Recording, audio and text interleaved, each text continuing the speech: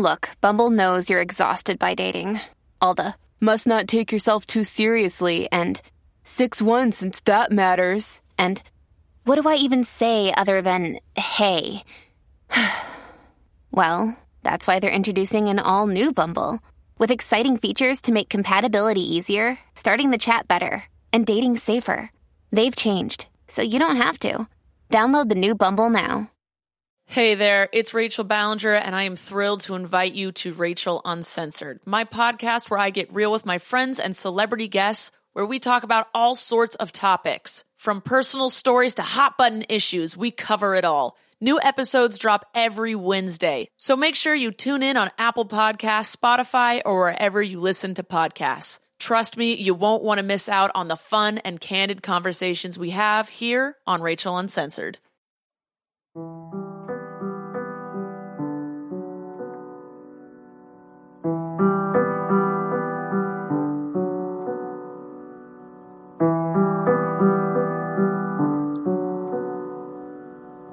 Hey guys, welcome back to Mother May I Sleep With podcast. Today we are doing Who Killed JonBenét.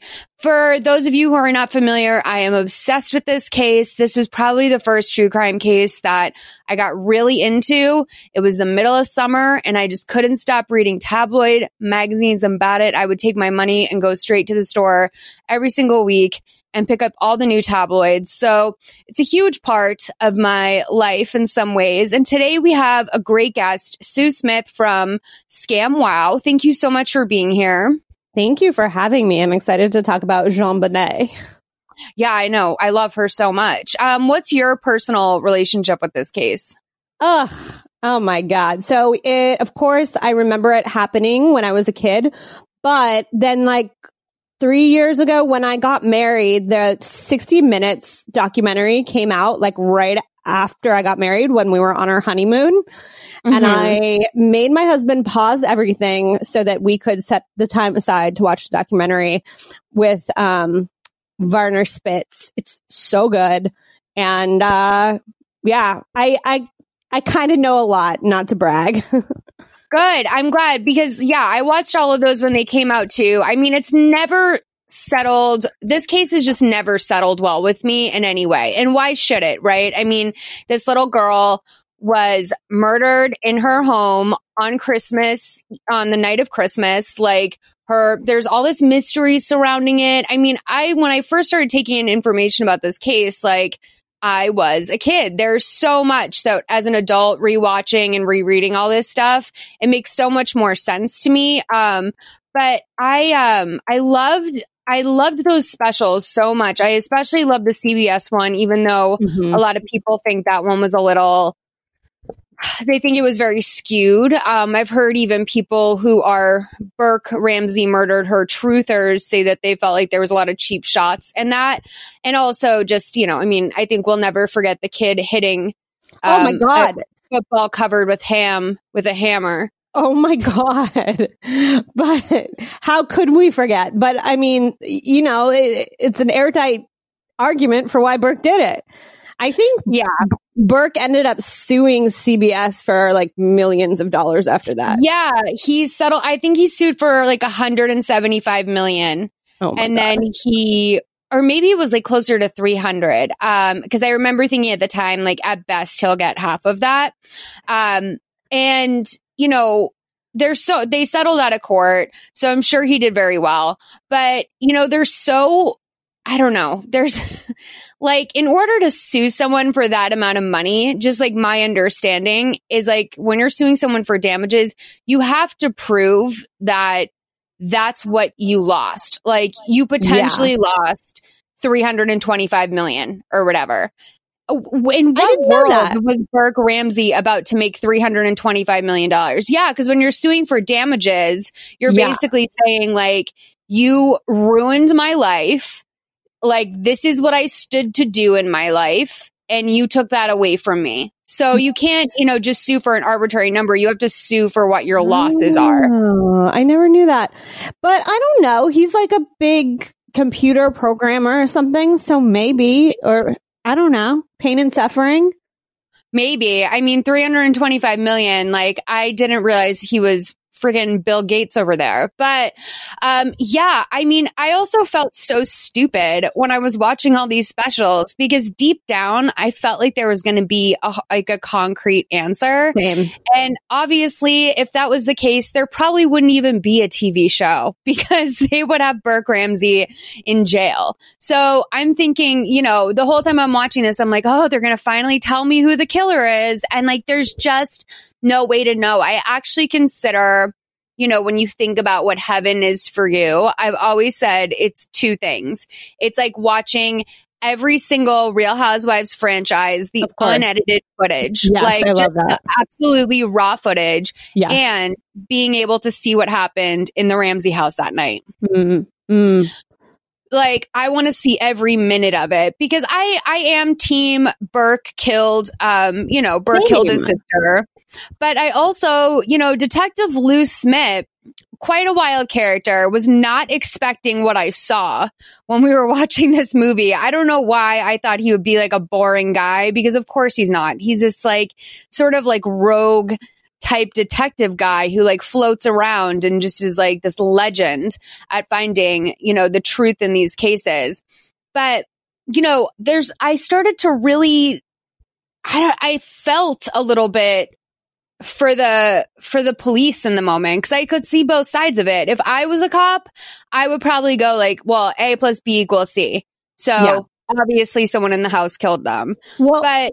Well, I feel for the Ramseys because it's like the mom, Patsy, if she was like, if anything happens to Burke, I'll just die or something like that. And then she would have the other kid taken away from her, essentially, if they convicted Burke of doing it. So it's like, I don't know. She was in a hard place. Well, when Patsy said that to Ramsey, it's interesting because I am of the belief that Patsy Ramsey is like a supreme narcissist, or was. Not to speak ill of the dead, but I'm probably going to be doing a lot of that in this movie. May she rest in peace. Yeah, but she's not. Definitely not resting peacefully. I mean, I really also am one of the people who think that the cancer was, you know, probably a direct result of the stress that came with all of this. But I almost felt like when she says to Linda in the cafeteria, this is when later on when Burke is getting interviewed by the child psychologist, she says, you know, if I lose Burke, like, you know, I have no reason to live. Right. I almost viewed it as a manipulation. Oh, I can see that. Because, like, it's, you know, she was reasoning with her woman to woman. Like, she was making it clear what the stakes are for her. And it wasn't, you know, like, why was she afraid about losing Burke? You know what I mean? Like, we know why. But why was she? Patsy is the one who really tells a lot, if I'm being honest with you. But I think that we don't get a clear picture of her character in any of these documentaries or in this movie because she seems so pulled back and withdrawn. Like, they show the CNN footage of her interview with Larry King, and it's like she's like drugged. She's like on Xanax or something. So yeah. I feel like we don't know who she really is. So that could be a genuine statement or it could be a manipulative statement.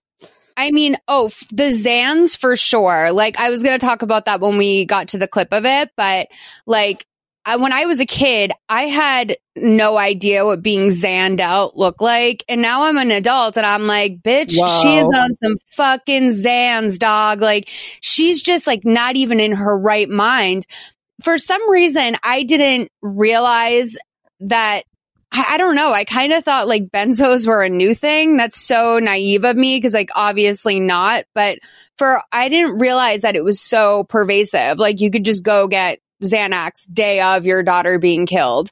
So that sort of like took me aback a little bit.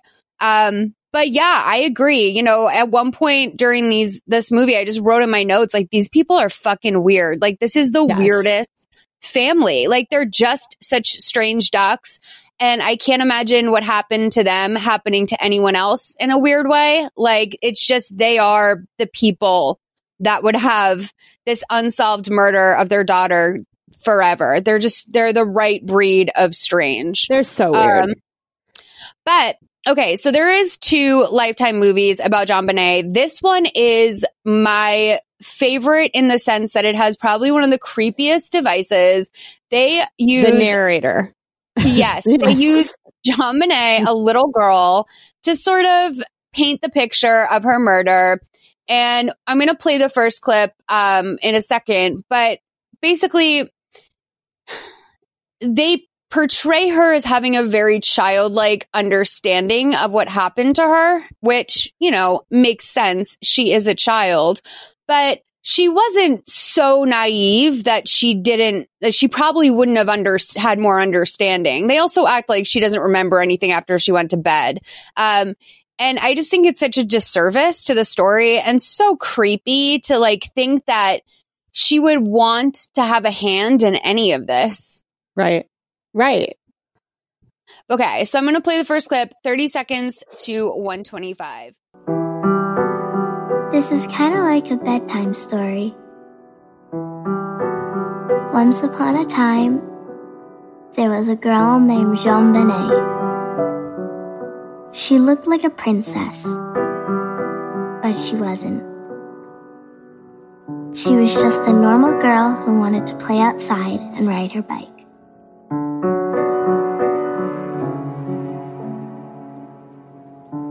As I lay me down to sleep, I pray the Lord my soul to keep. If I should die before I wake, I pray the Lord my soul to take. That's the last thing I remember, saying those words. Then I fell asleep. I don't remember anything after that. Oh my God. It's so creepy. It's so creepy. Obviously, okay, we got the version of this down. We know what this is going to be. It's going to be a freak show. So then we cut to December 26, 1996 at 5:52 a.m. and we see the 911 operator taking this call from Patsy Ramsey, which we all know very well by now. So we cut back then to 30 hours later. Can I just say, like, how much therapy do you think 911 operators get? It's got to be so traumatic. I cannot imagine having that job. It's one of like the sort of unsung hero jobs, I feel like, because you are internalizing so much horror and, you know, eventually you probably will find out what happened on the other end of that call, but I'm sure you're left with a lot of stuff you don't really know. Like you can't really follow every case you get, you know? So it's very, I every time I see someone taking a 911 call or even just listen to one, I feel so bad for the operator. Yeah.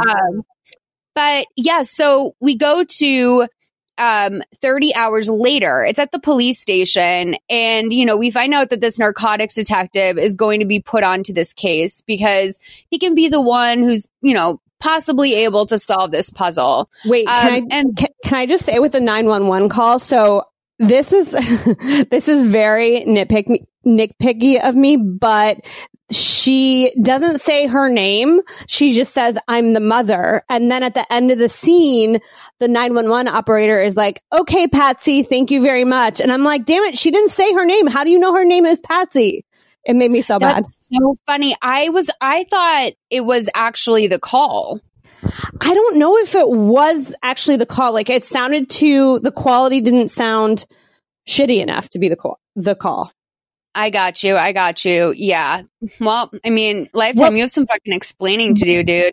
They do this throughout where they show like stuff that looks like old footage, but it might be old footage, but it might not be old footage. So they kind of do that throughout.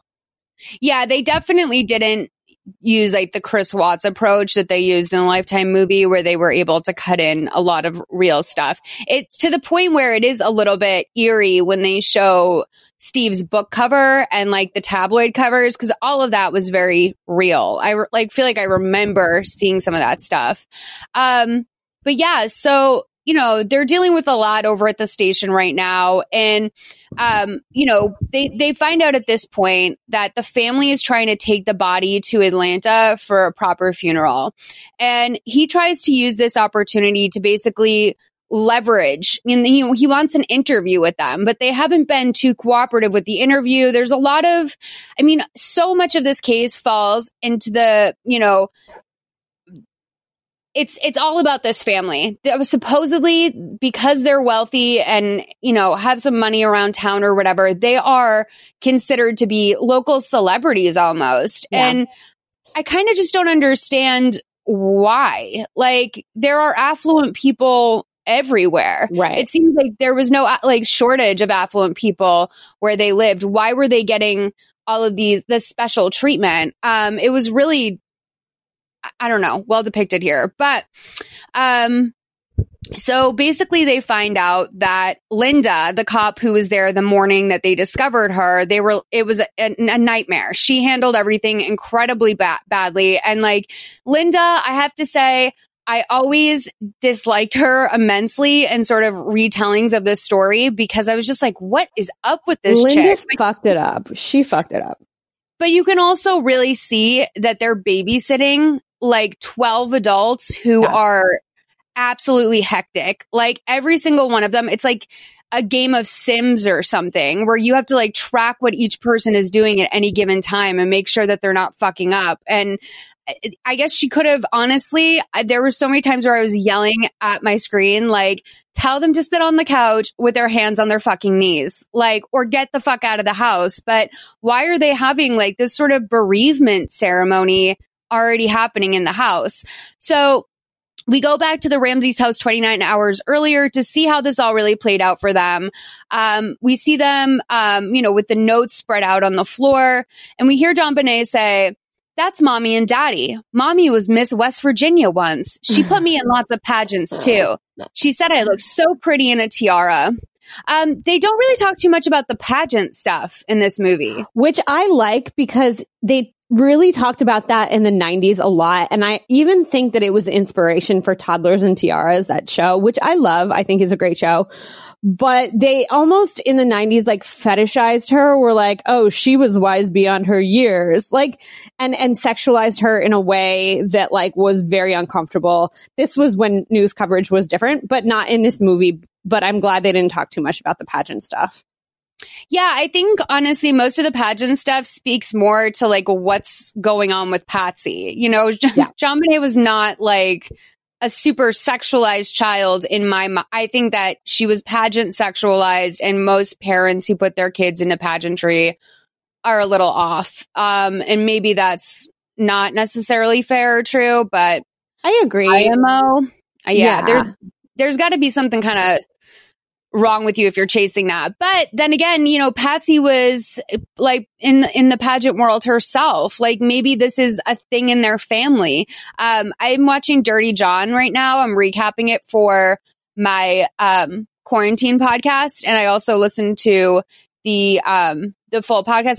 I'm so behind the ball on it, but I cannot believe the sort of generational destruction that exists in that family. That always it completely has been so distracting and mind blowing for me, and so frustrating that we're never going to get answers about that either. We're never going to hear what the fuck is wrong with Arlene, Deborah's mom. We're never going to know. Right. It's insane. Okay. So this next clip, is when the cops get there, 5:25 to 6:03. Mr. Ramsey, listen carefully. We are a group of individuals that represent a small foreign faction. We respect your business, but not the country that it serves. At this time, we have your daughter in our possession. She is safe and unharmed. If you want her to see 1997, you must follow our instructions to the letter. What do we got? The note says they're being watched. Talk to the cops or anyone. The girl gets beheaded. Commander got word. They're influential people. Treat them accordingly. I'll check for other exit points. I mean, if they're influential, doesn't treating them accordingly mean giving their case extra care and treatment? Yeah. I mean, this ransom note is just insane. It is found to be, isn't it found to be part of a movie or something like that? The plot of a movie? Yeah. So I forget exactly what movie it was, but John and Patsy would watch the movie of the week every week. And this was never made a big deal of, but it was like an action movie. And some of the phrasing that was in the letter was also from the movie. And it had it was reminiscent of the plot a little bit. And that's exactly what the note sounds like. Wasn't it Dirty Rotten Scoundrels or something? Something like that. Some very well-known crime movie. I thought it was like a Denzel Washington type thriller. I don't know why I thought that. I could look it up. But I'm holding my mic and I really I don't want to. But in the future I will I'll look that up and include it in the description for sure. So, okay. That note it sounds like two people trying to pull something off and doing too much in the process. Yeah, I think even if you want to take it as truth of what's inside it, the most crazy thing is that the ransom is $118,000, which is John Ramsey's the exact amount of his annual bonus at work, which is just crazy. Yeah. And he had just gotten it. But so there is a little bit floated at some point about John having a disgruntled employee who, would maybe be privy to information like that. But why not ask for more? Isn't a child's worth way more than $118,000? Right. Given for inflation, I'm sure, the Colorado market is much different than Los Angeles, but $118,000 seems like it's like petty cash to them. I mean, give me $1 million at least. Totally. So, the cop checks out around the house. He looks in the basement and there's this door that he opens that has some some cans of paint on the floor, but the rest of the room is dark. And it's important to remember that. So John explains that basically JonBenét went to bed that night after the Christmas party. The cop notices as he's sort of explaining this to him that there's a gigantic pee stain on her bed. And he's like, oh, she was a bedwetter. And then he gives him a peek at Burke, who's sleeping in his bed. The bedwetting thing has always, it's bummed me out, dude. At what point that night did she pee the bed? Are you at all a believer in the idea that Patsy freaked out because she just had sort of had it with the bedwetting and it was, it was late. I've always wondered if they were drunker than they made it seem when they came home from the Christmas party. I kind of feel that does seem like a snapped moment to me. Yeah, maybe. I never thought about it like that, but wasn't there something with Burke and feces, wiping feces on her or something like that too? Yeah. Well, Burke, one of his many behaviors that he displayed was playing with his shit. And one time he did, I think, wipe it on her wall and maybe even her bed. Yeah. I don't think he peed in her bed that day, but I don't remember that being a huge thing. There was pee on her nightgown or anything. I don't think that was a thing. So were they just not changing her sheets? I don't know. I don't know, but there's a lot of stuff in this movie that they don't really answer or account for or come back to. And that's one of them. And then she also had male DNA in her underwear, which they don't really account for at all either. So it's very weird. Will never sit well with me. Not that it should. Not there's anyone that should be well, I can sleep tonight anyway. I mean, that's pretty alarming stuff. And she did show signs of sexual trauma essentially. And you gotta wonder what the fuck was going on there. I know, but in the CBS documentary, Werner Spitz dismissed it, or whoever dismissed it as somebody who made it could be anything. The DNA could be the person who manufactured the underwear or something like that. I was like, what? Really? I don't know. Yeah, I mean, if it was brand new underwear and they took it straight out of the package and put it on her, I could see that being a possibility. But yeah, I mean, if they didn't have any anything more substantial than that, I don't know what they could do. So Patsy is like making a big show of crying in the living room. And I say a big show because she quite obviously looks through her fingers to see if the cop is like watching her performance. If I had tried to cover up that my son had murdered my daughter, I wouldn't even know how to act. Like I would fucking fumble that so hard. I would be the worst at lying about something like that. Oh my God, totally. I think it didn't come naturally to them, which is why they were just such odd characters. But the family friends show up, the White family, and these are like their BFFs, Fleet and Priscilla. So, the cops don't really say anything when all these people charge into the living room to like come hang out with them, which has always just struck me as so odd that they even thought to invite friends over. Right. And that they stayed in the house. And supposedly they're waiting for this phone call that's going to come from the people who are holding her hostage. The small foreign faction. Yeah. Yes. So, Fleet goes looking for JonBenét and he's calling her name around the house. And like, this was just so bizarre because like the way it was depicted, like, it's just like, why would you do that? Like, it seems so strange. And I don't know, the stakes seemed like it had already escalated to a point that there was no way this little girl was hiding in the house, like alive, right? So he spots a suitcase near a small window in the garage. Do you know what the name of those windows are? No, but like little basement windows. Yeah, that's what I would call them. And he sees a piece of glass next to the suitcase on the floor, and then he puts it on the window ledge. So there's DNA there now. That piece of evidence is compromised. And like, at this point, like, these people are sort of young enough that they would probably be exposed in pop culture to the concept of not tampering with a crime scene. And I think a lot of these things that were happening were accidental. He probably just absentmindedly picked up a piece of glass and put it on the ledge. But these are all the reasons why we have no fucking idea what happened in that house. Right. So Patsy retells the story of how she realized JonBenét was missing, and it already doesn't align with the story that she told the cops. The events are out of order. She originally said she checked her room and then came downstairs and found the note. And then now she's telling Priscilla that she came down, she found the note, and then she checked her room. If this actually happened to me, I probably would have a hard time keeping track of everything that had happened. I probably wouldn't be the most reliable narrator myself. But Fleet continues to look around and he gets to like this, small room that's mostly empty. Again, it's just the stray paint cans. So then John is going to wake up Burke and send him to Flint's house for the day. They don't want him to see how upset Patsy is or really know what's going on. So the police go in and take photos of his room.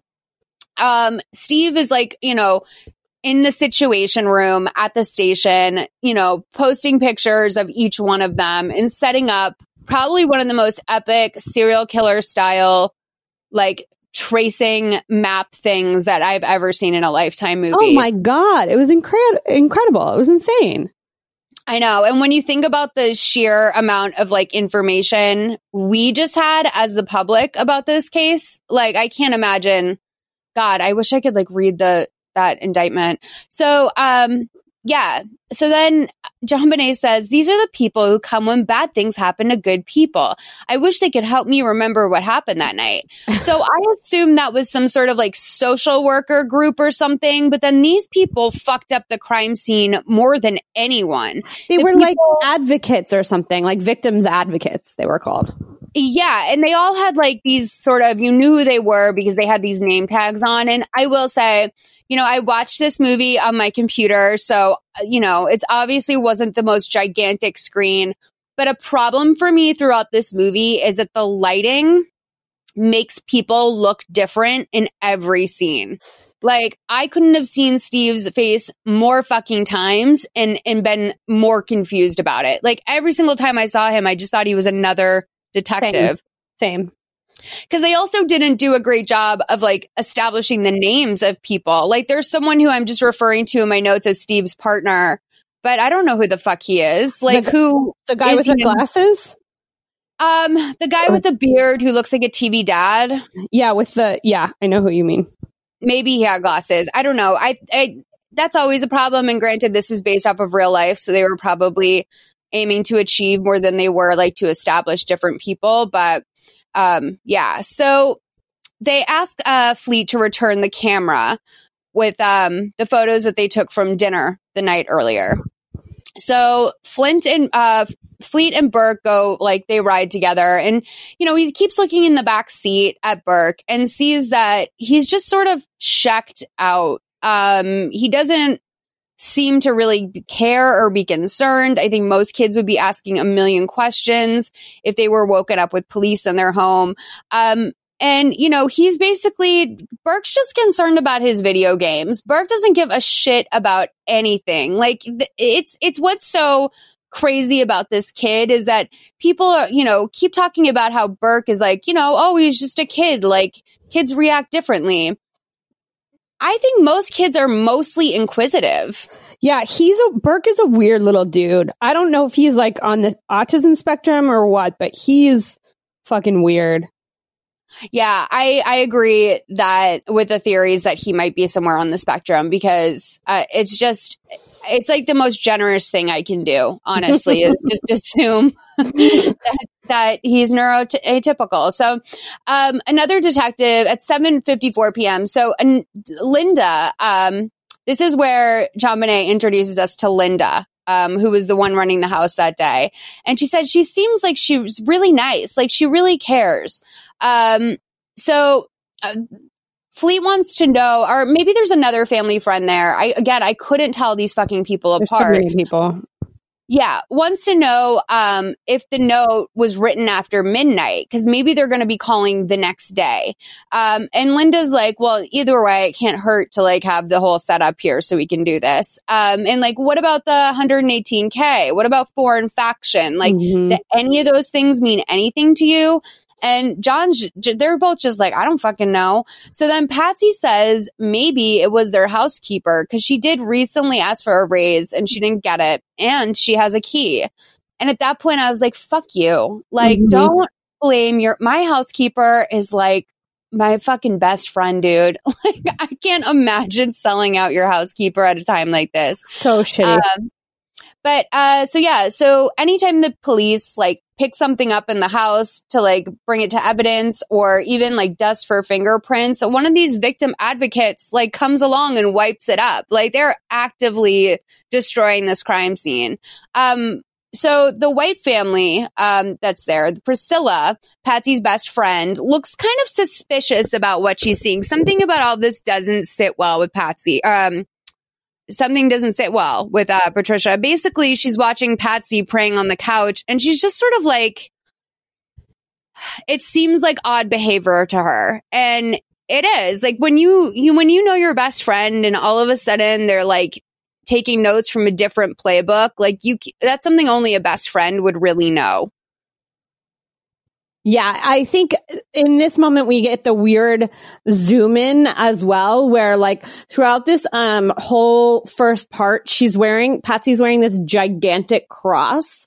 And then when she finds out her daughter is dead, we get a weird like zoom in on her face and her robot eyes as she's praying. And it's so fucking creepy to me. Dude, in that scene, she literally looked like Chloe Fineman. I think that's her name. Chloe is Crazy. She seemed like Chloe doing a character. It was it was completely manic. So what's her face? Priscilla has a little vision of Daphne, her daughter, and JonBenét running up to show them their friendship bracelets, and sort of thinking about how they're gone now. And JonBenét says that once her best friend Daphne hid as a joke, but that morning when she was hiding, it wasn't a joke.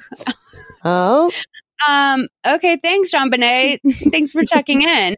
So Steve is taking in evidence in his office, and it's clear that he has no idea what's going on, but he obviously knows something is very wrong here. And Steve rode for this case so hard. That's what this movie is telling me, basically. Totally. And it's always important to note what who your hero is in the story, because that's like completely, that's where the bias comes from, especially in a Lifetime movie. They can only go so much to like sort of nuance these things. So, the cop one of the cops there collects the writing samples from John and Patsy, and they hand over the pads of paper to him. So at this point, Patsy's so upset that she's throwing up, and Linda and another cop who I don't know his name either, but he's like a big gruff sort of like leathery guy. I think it's Detective Frank Quinn. So he says that, you know, basically they should release anyone that doesn't need to be there so that there could be a strategy session. And he leaves it on to Linda to basically like hold down the fort. And this was one of the other totally fatal errors because he's, you know, I think he's going to go interview Burke or something at the Fleet's house. But once he leaves her alone, she tries to get them to all stay in one room and just like keep the foot traffic to a minimum. And Patsy's crying is finally calmed a little bit, and Linda wants to interview her about the housekeeper. But then Patsy says she's had like a change of heart. It probably couldn't be the housekeeper. I mean, it doesn't even look like her writing. So then Priscilla comes into the room and is like, I think we should change JonBenét's sheets. And Linda's just like, dude, I want to like, how can I stop you people? So at that point, she gets up and starts looking for John. And, you know, there's plenty of DNA being spread everywhere. Eventually she finds John at the kitchen table, and he's just like nervously tapping his foot and rereading the letters from the kidnappers. And that nervous sort of leg motion, dude. Oh my God. There's nothing I hate more in life than being around a tapper. I can't stand a tapper. It like first triggers my misophonia for sure. But like, there's something about a fidgeter that really gets on my nerves. So she asked him, he's like, you know, have you ever seen John like this? She asked Fleet, and he's like, you know, I've never seen him in a situation quite like this. And so he's still totally on his side at this point and really trying to process what's going on here. But yeah, so Fleet and John, Linda, for some reason, tells Fleet and John, why don't you go just like look around in the basement one more time? And then he's asked John about the broken window, and John explains that sometimes over the summer he broke his window to let himself in, and he's been meaning to fix that. So he leaves the room and he goes looking in the others, and there's one door almost at the end of the hall that has like basically a latch on top of it that you could really only open if you were tall enough to like reach it. And it's completely like makeshift. And I think that is one of the bigger things that has been going for like Burke not doing this all by himself. But yeah, so he looks into the room, which is just as dark as any other time we've seen it, which is the same paint can room.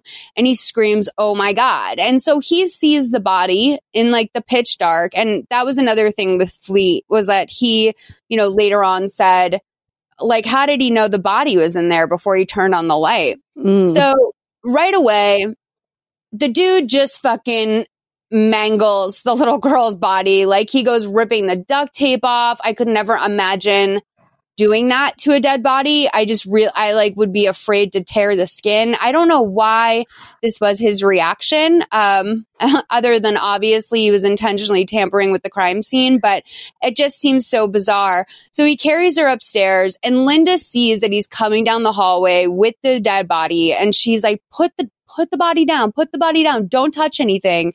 And then Patsy comes over, and she is, you know, she's bawling, and she's like, you know, trying to put her hands on the kid. And it's just like, no one's going to get that perfectly. I understand. Yeah. But I mean, I thought this body scene was so gruesome and so disgusting, and I hated it. And I did not want, because the body, they showed her full like, dead body, and she was blue and bleeding. And it's like, I didn't need any of that. This was like, we're already hearing her creepy voice. Like, I don't need her like blue dead body. You know what I mean? Well, no, absolutely. Because that's like one thing that we've never really been privy to was like the state of her body when she was found. And obviously at that point, she had been dead for hours. So like, you know, rigor mortis had set in. Like, there was some of the earlier signs of like a body decaying, and it was very graphic. Like, I don't feel like there was any reason to need to show close-ups of that and make it worse than it already was. I feel like this poor girl has been, as much as I like desperately want to know what happened with her, and I understand all the fanfare, I can't understand, like, I don't know if there is another side, if she is up in heaven watching us right now. I just feel so bad for her. Like the way what she's had to watch play out about her life. It's bizarre. It's honestly, this case blows my mind. So, but speaking of the latch, I think in the CBS documentary, they say that they think that the John helped Burke move the body or something, that maybe that Burke might have killed her in a different room and then moved her down to there. And that's how he knew was in there. And that's how like he could reach the latch. But I don't know. That was just their hypothesis. Oh yeah. I mean, yeah. I don't think it's like a huge mystery that he put her down there at all. Like, I think that he was killing time till it seemed long enough for him to go investigate the body. I mean, they did show him sort of taking a passing look in some of the other rooms, but he definitely walked to that door. And I think that's something I remember Fleet talking about, because obviously Fleet and Priscilla are no longer friends with the Ramseys. They wound up feeling like right away like they needed to. I mean, about a year in, they started to take a real stand, and we see that in this movie. But I mean, he said, I feel like John just walked straight back to that door, like almost as if he was ready to unveil that the body was still there. So Linda's basically on the phone at this point, demanding backup at the house because the crime scene has been just completely obliterated. There's even a priest there now. Let's play 2143 to 23 minutes.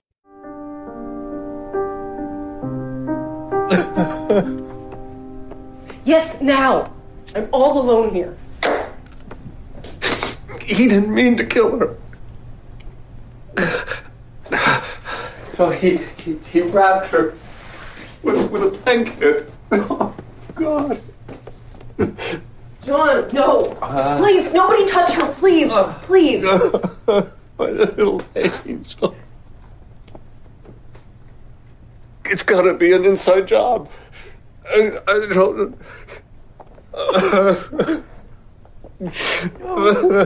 No.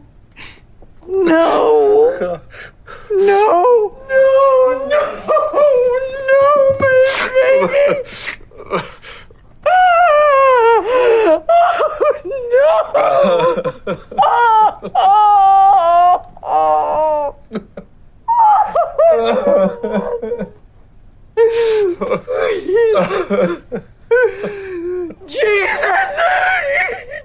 You raised Lazarus from the dead!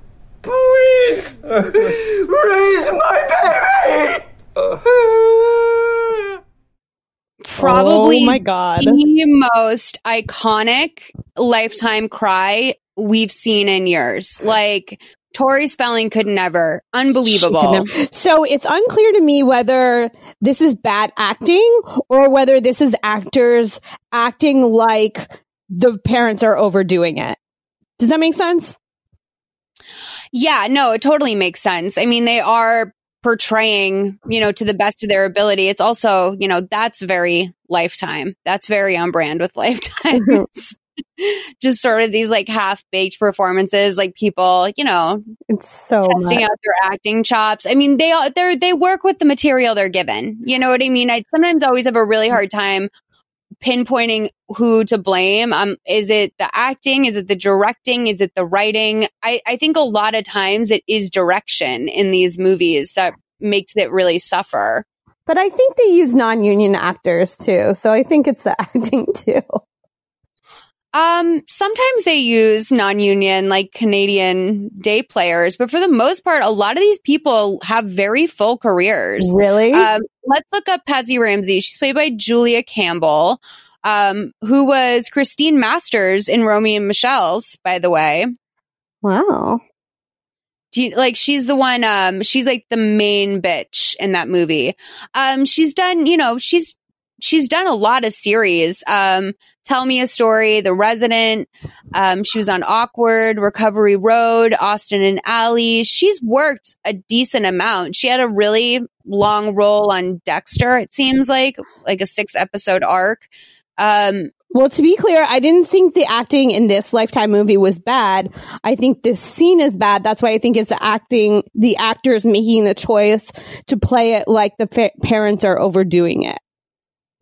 Yeah. Well, yeah. I mean, that's like sort of the theatrics of it all for sure. Like it's, I started to wonder, especially during this scene when John then flips and says it has to be an inside job. Like, what did he mean by that? Yeah. Like who is under the umbrella of being inside? And I started to wonder, like, did they brainstorm on just like weird ass theories to potentially throw out? I don't know, but it's crazy. But what I'm wondering is, do you think, like, what's with the window, the broken window? Do you think he did that on purpose to make it look like there was an intruder?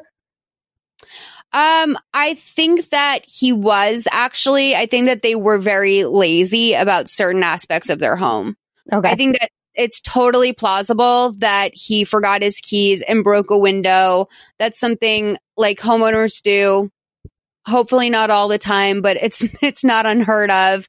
But like, the door didn't have great reinforced locks. Like Patsy didn't check any of that stuff. They very much lived a sheltered life. I was more worried, honestly, when I saw that he had let that broken window go for so long that, I'm like, what about the fucking temperature in your house, dude? Like, what about just like having the elements come inside your house? Totally. But to let it go for that long, like, you have too much potential for help to not replace that goddamn window. Right. But yeah, so Patsy has taken, that diazepam or whatever, and she is completely passed out on the floor. And John sort of, cries as he watches her on the floor. And the next day at work, Linda's, this is cutting back to where we started. Linda's talking about what happened that morning to the detectives, and we get a rare Lifetime swear. So I'm going to play that scene as well. It's 23:22 to 26:06. It was a shitstorm. I was at the autopsy this morning, and there's a 6-year-old girl with an 8-inch crack in her skull and a garrote around her neck. And you know what they're trying to figure out? What? Which one of those killed her. And when and what and for how long someone was shoving something inside of her. Signs of sexual abuse? Do the parents have any ideas? A few, but we can't talk to them since we thought it was a kidnapping. These are influential people. Everyone was treating it all with kid gloves, hugging the body, cleaning up a murder scene. I moved the body, Steve. It's all contaminated. I don't even know why Thomas, someone here to see you. Yeah. Mr. Ramsey, you can't walk away from an active crime scene. They're getting my plane ready. I have important business in Atlanta. Your daughter? We have unfinished business here. You can't go to Atlanta or anywhere else. We can't stay here another moment. We obviously have to talk to you, your wife, and your son. You'll stay with us.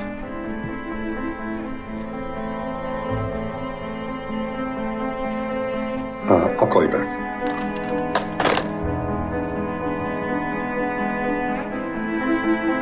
Just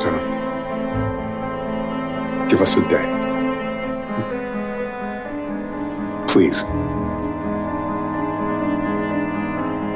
We've just lost our daughter.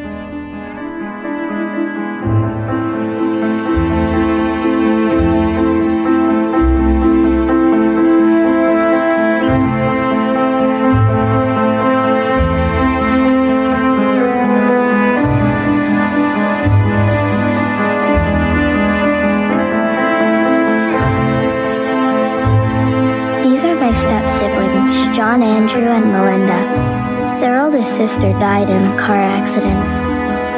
I know most stories only have one bad thing happen, but this isn't a story. This is real life. Lots of bad things happen in real life. at least in mine.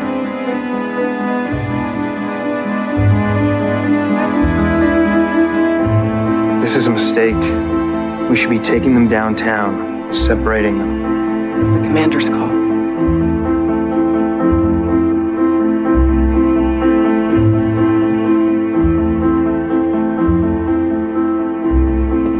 Where are you going? Oh, wow. So much manipulation on the part of John, too. Like, not just trying to skip town, but then when they're like, no, you have to stay. Your daughter was just murdered. He's like, please, my daughter was just murdered. Like, there's, Amazing. I'm sorry, it's not convenient. Like, I have to say, it can't be probably any more convenient than on December 26th for your daughter to get murdered brutally in your house. But like, these are the things you got to do, guys. You got to talk to the police. You got to cooperate. This is in the best interest of finding out what happened to your daughter, unless you don't want people to find out what happened to your daughter. But no, they don't, because they're rich white people, so they can do whatever they want, obviously. I know. Their wealth was, this guy has a plane at his fingertips, and you're telling me they wanted $118,000? Like, come on. So wait, wait, go ahead. Do you think it's sus that the other daughter died too? I don't think it's sus. I don't think that, like, John had anything to do with his daughter's car accident, but it definitely increases the stakes for why they would want to make sure that Burke was protected. Yeah. I don't know any of the details surrounding that car accident. Like, I wonder if there was something fishy about that as well. Yeah, I think that I looked into that in the past, and like, from what I remember, it was, just your everyday car crash. I don't think it was like faulty brakes or something. Okay. But yeah, I was thinking about that as this clip was playing, just in terms of like the Burke of it all. Like, what happens if a 9-year-old murders someone? I don't know. Is he like, especially if he got hit over the head, like if she got hit over the head and that was the, if they had just admitted it, then this would all be over. Like, Burke would be out of juvie or whatever. And like, we all would have forgotten about this case by now, and he could have a normal life. Totally. And to your other point, they are a wealthy white family. Like, they can really sort of buy their way out of this by even saying to the judge, we'll send him somewhere that's like really good, and like incentivize him to not give them some sort of like juvenile detention sentence. Like, this sounds like it could have been an accident in a lot of ways. If he really did take his train track and like, stab her head with it. I think that is something that just sounds like a kid freaking out, except this time it was fatal. And he definitely liked to beat up on his sister. He had hit her with a golf club in the yard the summer before. Like, this is a kid that resorts to strange tactics and violence to get attention, for sure. And he probably did need some sort of reforming. Yeah. And it's scarier that he's out on the street than anything. If that was my child, I would like to think that I would get them help instead of protecting them and keeping them in a bubble all these years. Yeah, when the CBS documentary first aired, his social media was still public. It wasn't private yet, so I was able to see like his Instagram and his Twitter, and it was very like mundane. There's like nothing to note really. So, which makes me think he's even more on the spectrum for some reason. Right. Like, he just like lives very unaffected by this and is just sort of a vanilla, boring person. Yes, exactly. That's what I got from his appearance on Dr. Phil, outside of like the really eerie smiling and sort of the lack of emotion. It was really just, it was unsettling because it just was. He seems so normal. This guy has a girlfriend. Yeah. Yeah. Woof. Imagine signing. I know that anyone can get a boyfriend. I know that anyone wants to date. There's always going to be someone for someone like this that is even maybe attracted to the fact that he's Burke Ramsey. but I cannot imagine like calling up my mom and being like, yeah, I'm dating a really great guy. He actually is JonBenét's brother. But he's innocent. Where the detective, our leather daddy, went was to go see Burke at the Fleet's house. And, you know, he's sitting at the table, drinking a glass of milk and eating a sandwich and, you know, having no problem with his appetite. It's just a normal conversation. And he says that he woke up and his dad said JonBenet was missing. And he has, you know, no idea when he woke up. He never heard anything that night. He says he went to bed and he heard the, normally at night, the only noise he hears is like the water heater squeaking. He said there was no arguing. And then he said that he then reiterates his father woke him up and said JonBenet was missing. And then he goes, wait, are we still going to Michigan? And the detective's like, what do you guys do in Michigan? He's like, oh, we go like water skiing. And, you know, he's going over like the fun activities they do. And the detective tries to like, you know, circle it back and get back into the, you know, questions that are necessary. And he's like, can I go play video games? So he's not, I can't imagine any child would be excited to have this conversation, but it's like they're pointing to colors and like asking him, you know, like what it is. This is very light questioning. Yeah. And then the thing that gets me later, and I don't know, it's one of those moments where I can't tell if it's historical footage from the interview or if it's recreated footage, is when he asks one of the detectives if he's wearing a Rolex. Like, that's wild. Yeah, that's all recreated. The original videos are available online from like the original sort of questioning. That was all released when the documentaries were made a few years back. And I mean, he's completely blasé in those interviews as well. Wild. And just big on changing the subject, like doesn't understand the seriousness of why he's there, which, you know, if he is innocent in all of this, good for him to like not have to focus on the horror of his sister being murdered. Like, you know, that is a coping mechanism. It is one. So, the cops replay the 911 call and they start to fixate on the part of the call where Patsy didn't hang up. And this is the 911 operator basically bringing it to them and saying, there's something really weird about this call. And it sounded like her voice, but not so hysterical. And she was talking to someone nearby. So they decide that this is going to be their big thing. This is going to be the secret that they keep. Cops always have to keep a couple secrets.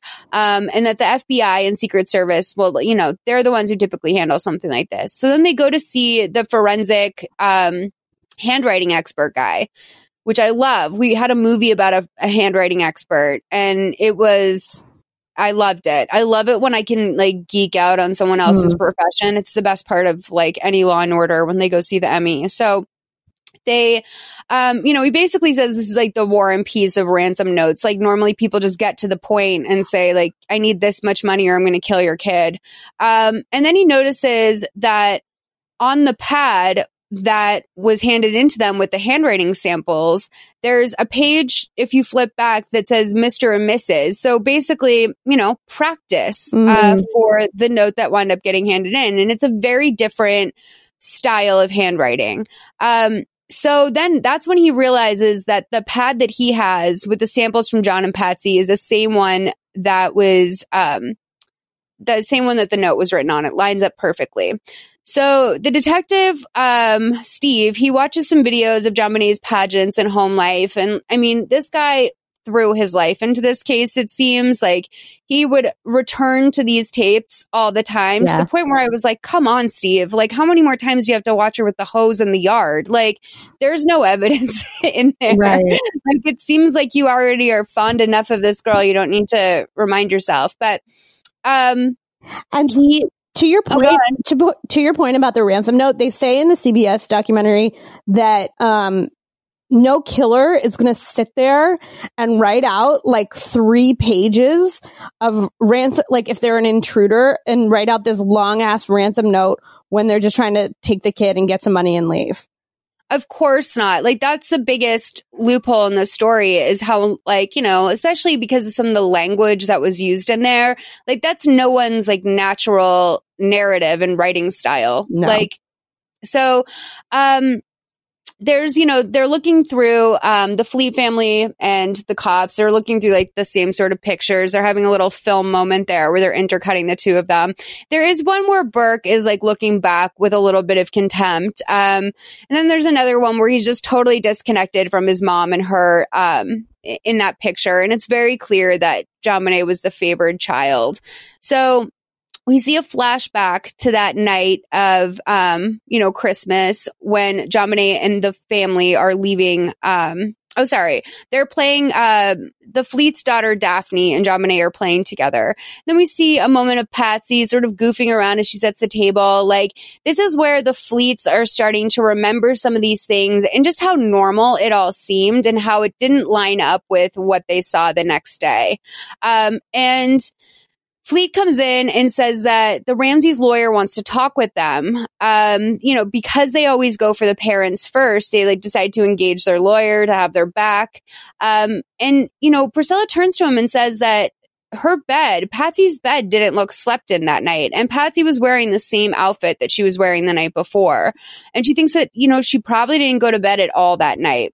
And then going back to their last memory, she flashes back to the family leaving the house on Christmas night and JonBenét yelling, "Merry Christmas," as she's carried out in her dad's arms. I hate it. I hate the flashbacks. It's awful. It's also awful because kids are just the worst fucking actors. And I am going to play the scene with Daphne when they tell her that she's no longer with us. But I mean, it's just so awful when the kids have to act in these movies because I gotta shit on them. They don't really have a place in a movie like this when the directing and all that stuff isn't really there. It's just no place for a child. So now we're on day 3. It's 2:18 p.m. The detectives pull up to Fleet's house, the White House, and let's play this clip 3109 to 3209.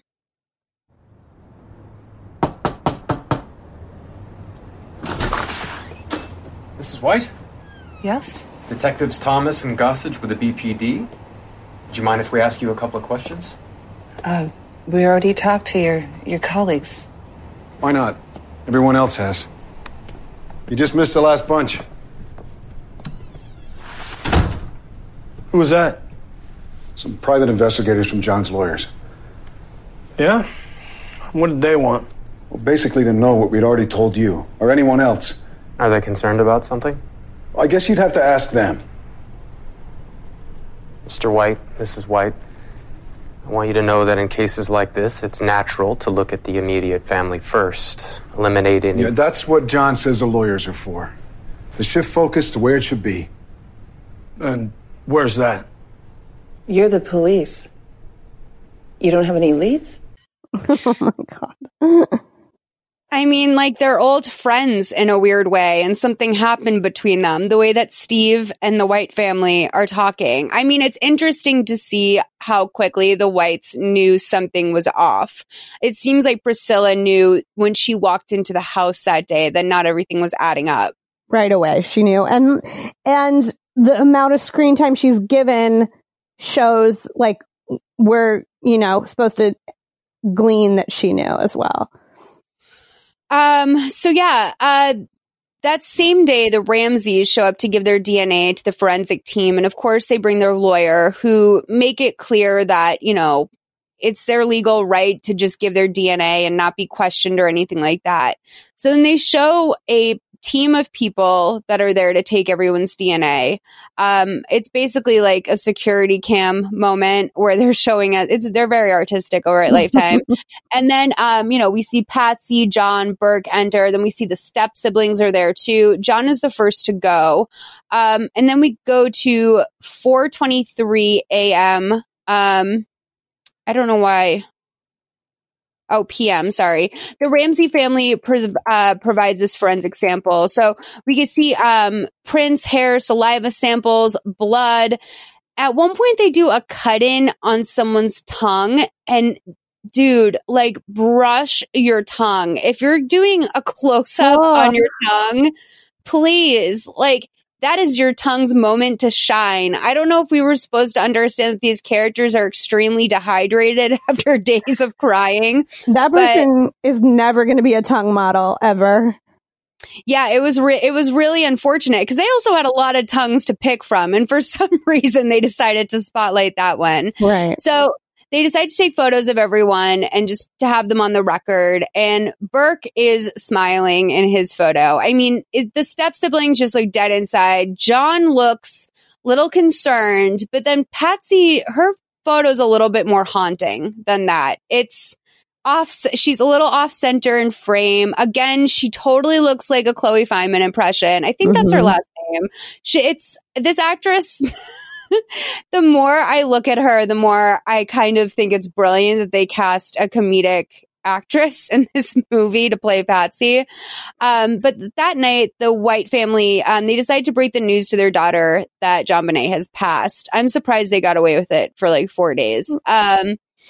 And then, after that, we're going to hear a clip of day 4, JonBenét's funeral, and then we're going to hear Patsy. It's also Patsy's birthday, and then we're going to hear that there's cops watching everything, and it's already turning into a media circus. This is a longer clip. We're going to play 33:58 to 36:50. Daddy and I have something to tell you. And it's going to make you feel really sad inside. But it's okay. JonBenét is gone. What do you mean JonBenét's gone? To heaven, sweetie. Is she coming back? No. What happened to her? Nobody knows for sure, honey.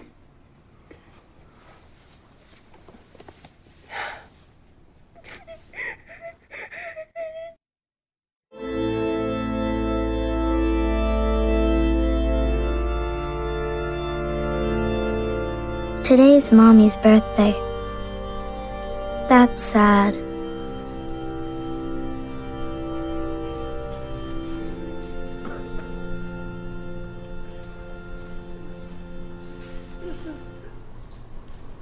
And let us say, Amen. Amen. Please let the family pass, and then join us afterwards for a reception.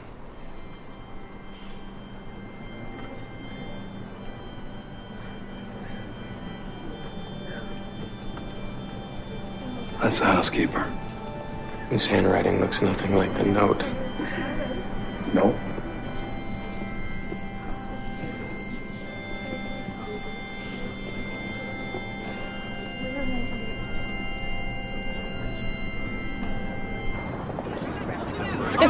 Detectives, just a couple of questions, please. It's an active investigation. You know we can't comment. The chief is going to call a press conference, all right? Can I just have a moment of your time, please? Is it true you're ransoming the body for an interview?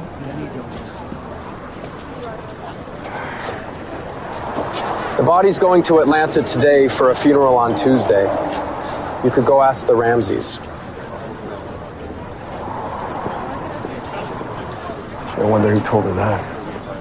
Here come the Ramseys. John, Patsy, why not Patsy? John, I know, but perhaps you can share what you're feeling right now, your level of frustration.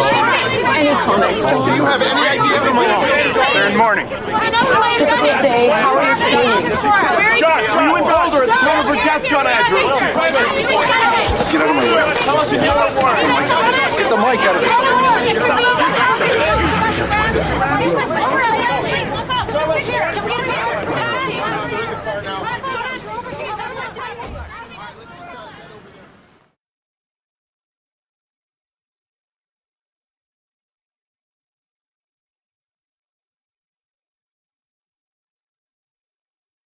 Let's go through it. So Daphne, God bless her. I didn't need to hear from a kid in this movie. It just really brought the mood down a little bit. I will say that I think it's kind of unbelievable that the White family stayed through like all of this. Now I understand that like now isn't really the time to like disown your friend, but like how painful that must have been for them to sort of go through every moment of the funeral process in the beginning of this, knowing already that there's something off and that your best friends may have murdered their daughter. Totally. So weird.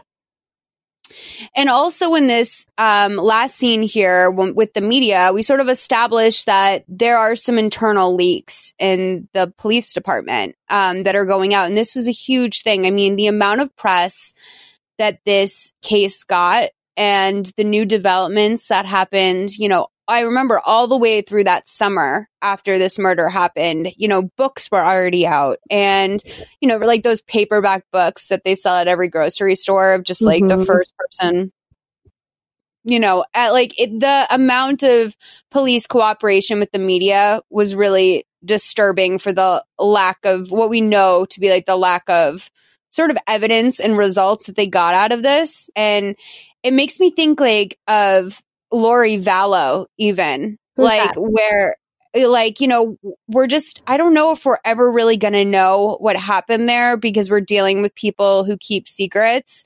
And, you know, Steve, I have to say, come on, Steve, why are you sending the media after the Ramseys at their daughter's funeral? Like, oh my gosh.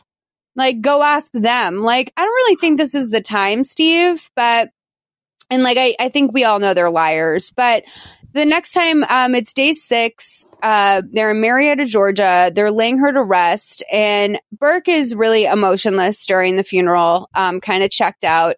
And then Patsy, leans down and whispers something into his ear and sort of sends him toward the casket. And he really starts to tear up a bit. And Patsy looks on, sort of almost smiling. And I gotta know what she said to him. Like, do you think she said, like, you killed your sister, the least you can do is go say goodbye? I thought it was so weird that she was smiling. Like, that shot was so creepy to me. But also, it is problematic to, like, go so much off of the behavior of people after a tragedy happens because you don't know how you're going to react. Like, when you're a kid, I don't know, like, when my grandparents died, I was like, I didn't really care. You know what I mean? Like, you can't process the emotions and the gravity of everything that's happening. So it's hard to like base it off of that, you know? I totally agree. I think the only issue here with that is like, it's difficult to process weird on weird. Like if they weren't just weird to begin with, I think there would be much more of like a curveball or like a grace given to them where you're just sort of like, like they're going, you know, they're going through it. Like people grieve differently, but it's almost like, you know, sort of like the Scott Peterson, like Chris Watts effect where it's just the attention, the way that they interact with attention is so strange. Yeah, they love it. And they're telling on themselves. And I think that is, you know, the part where you say, yeah, they love it. Like, why? Who would love this? Like, what kind of people would love this? You know who would love this? It's people who put their daughters in a pageant and name their daughter their own names. So, I know. I know. JonBenét was named after John Bennett Ramsey. It's not even like a French thing. It's like a combined JonBenét, Patricia Ramsey, and Patricia was the mother. So like they are narcissists. That's the kind of people that love this attention. I do love that she's the first like famous person in my world that had like a made up name. Yes. Like at this, like now it's sort of like par for the course. Like the Mormons are out here naming their kids like insane shit. It happens all the time. Like God, Jessa from like 19 Kids and Counting named her son Spurgeon. Oh, I saw that, but that's some Mormon history person or some shit. I don't know. Totally. But like, it's not easy on the ears or the mouth. No. And, it's just like, you know, it's a real choice. And I always was sort of fascinated by this particular choice because the name works. It works. We've said it for years. But yeah, it was really the first like sort of time I'd ever seen anything like that before. That's true. So Patsy's mother and like, you know, I guess the older kids from John's first marriage, they're all in her living room watching the news. And her mom's living room is basically a museum of Patsy's pageantry life. Yes. And that's also where I'm a little bit feeling the Arlene from Dirty John vibes, because I'm like, you know, maybe this is just what Patsy knows. Maybe she was a narcissist who was raised by a narcissist, you know, maybe because she does, you know, to Patsy's credit, although I think she's being a little, you know, it was a little strange how she handled it. She comes in, you know, basically shuts the TV off and says like, you know, there are children here. And she like gives everyone in the room like a really filthy look that just felt very like shame on you. But it also seemed it seemed to come from like a narcissistic place, like the way that the actress played it. Yeah. It was less of like a hurt. It was more of just like, how dare you? It made me kind of scared of her in that moment. I was like, I wouldn't be shocked if everyone in her family was a little bit scared of her. Yeah. And this family has a lot of secrets for sure. Shit's scary. Total secrets. And well, okay, so back to the garrote really quickly, or we haven't even touched on it. But okay, so Patsy's dad was a sailor and he was in the Navy, and like boats were life in his house. And the garrote, it was always, you know, such a strange thing because it wasn't a Boy Scout knot. It wasn't a knot that you would really know unless you had some sort of maritime experience in your past. And a lot of people were pointing to the fact that on Patsy's dad's headstone, there is like an engraved knot on that headstone. So like maybe they were a big knot family. Ooh, they're big knot heads. I never heard that.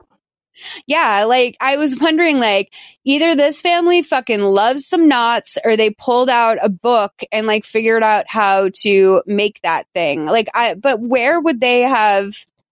Like, what would be the resource, and how, like, who even really knows how to do something like that? It's not a common skill. You know, Burke is like up in his room, like reading a book on knots and like trying to like think of ways to kill his sister. You know that's the kind of kid that does that shit. Right. No, absolutely. Of course, that's my opinion. Please don't sue me, Burke Ramsey.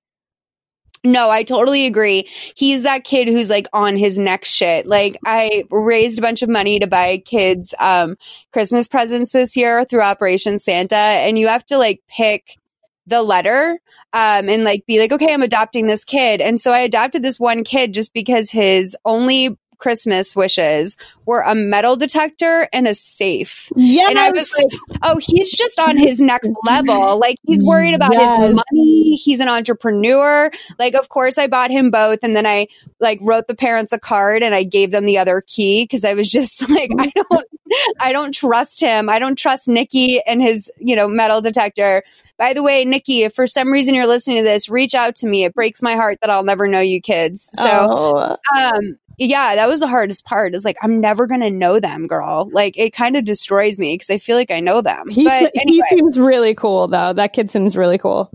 That he's badass. Like, I always would think that way, too. I just didn't have, I don't think anyone would have entertained me, honestly. But that's kind of why I had to take him up on it. Because I was like, no one's going to buy you this. I'll buy you this. Okay, so John talks with Fleet the next day, who's basically just trying to reason with him and giving him the optics on everything. Like, this is his friend that cares about him enough to take the time and be like, this is looking really bad. I'm going to play this scene, but like, just, you know, sort of the kindness and patience, honestly, that this would take. I think that I would have a hard time even leveling with my best friend 4 days after their kid was murdered and be like, you look terrible. Okay. So 3849 to 4058. Hiding behind lawyers, PIs, and crisis management firms is not the answer, John. You look like OJ in the Bronco. We're not confident in how the police are handling this. And we're going to put up a $50,000 reward for information. Like OJ. What you do in the next 24 hours is going to define the rest of your life. You need to come back to Boulder and talk to the police. Patsy needs to talk to them. We all do, to find out what happened to John Bonet. You're making it look like you're involved. And we're going to tell them we're not. We've made arrangements to go on CNN. CNN? And get all this cleared up. Stop it from getting out of control. You need to talk to the police, not CNN. Please. As your friends. For the both of you, for Burke. Come back to Boulder.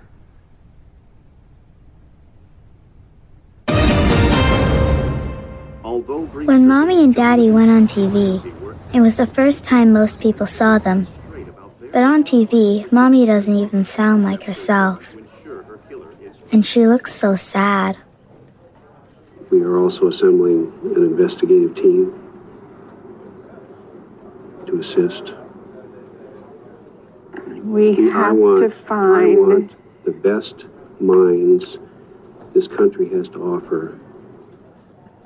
There is a killer on the loose. I don't know who it is. I don't know if it's a he or a she. But if I were a resident of Boulder, I would tell my friends to keep your baby close to you. There's someone out there. Wow. I mean, I don't think it was the TV that was making your mom sound funny, JonBenét. But, I mean, okay, so many things here. I have to say, they bring up a very good thing, Fleet and Priscilla, about OJ. And realizing that this was post-OJ sort of makes me really think about, like, where people were with the justice system at that point and sort of what rich people could get away with enough complications and lawyers, because it would have been difficult to, you know, especially with no evidence, it would have been really difficult to get a jury to make a decision about this. And of course, you know, a jury did later make a decision about this, but I think at that point, so much time had passed that people just wanted it behind them. And it was so obvious. I mean, I think it would be almost impossible to have a jury that wasn't tampered with in some capacity in a case like this. But it really, you know, it really made me think, like, oh God, like, did they sort of know that they would probably just be able to get away with this if they tied up enough legal stuff? Like, was OJ the blueprint? I think when that friend said this, you're doing this just like OJ, a part of their brains just went like, ding, ding, ding. We can be like OJ. You know, this mom's been in pageants. She wants to be famous. She was Miss West Virginia. It's like, of course they want the notoriety. I don't know. And this is my opinion. Of course, I don't know. And, you know, also it's the CNN of it all. Like that would have been truly, if not like the beginning of the end hadn't already happened, that would be the very beginning of the end for me, seeing that they were more willing to talk to the people on the news and like sort of recover their public image than they were about finding the killer of their daughter. It just seems so disingenuous, to be honest. And like their logic is obviously flawed.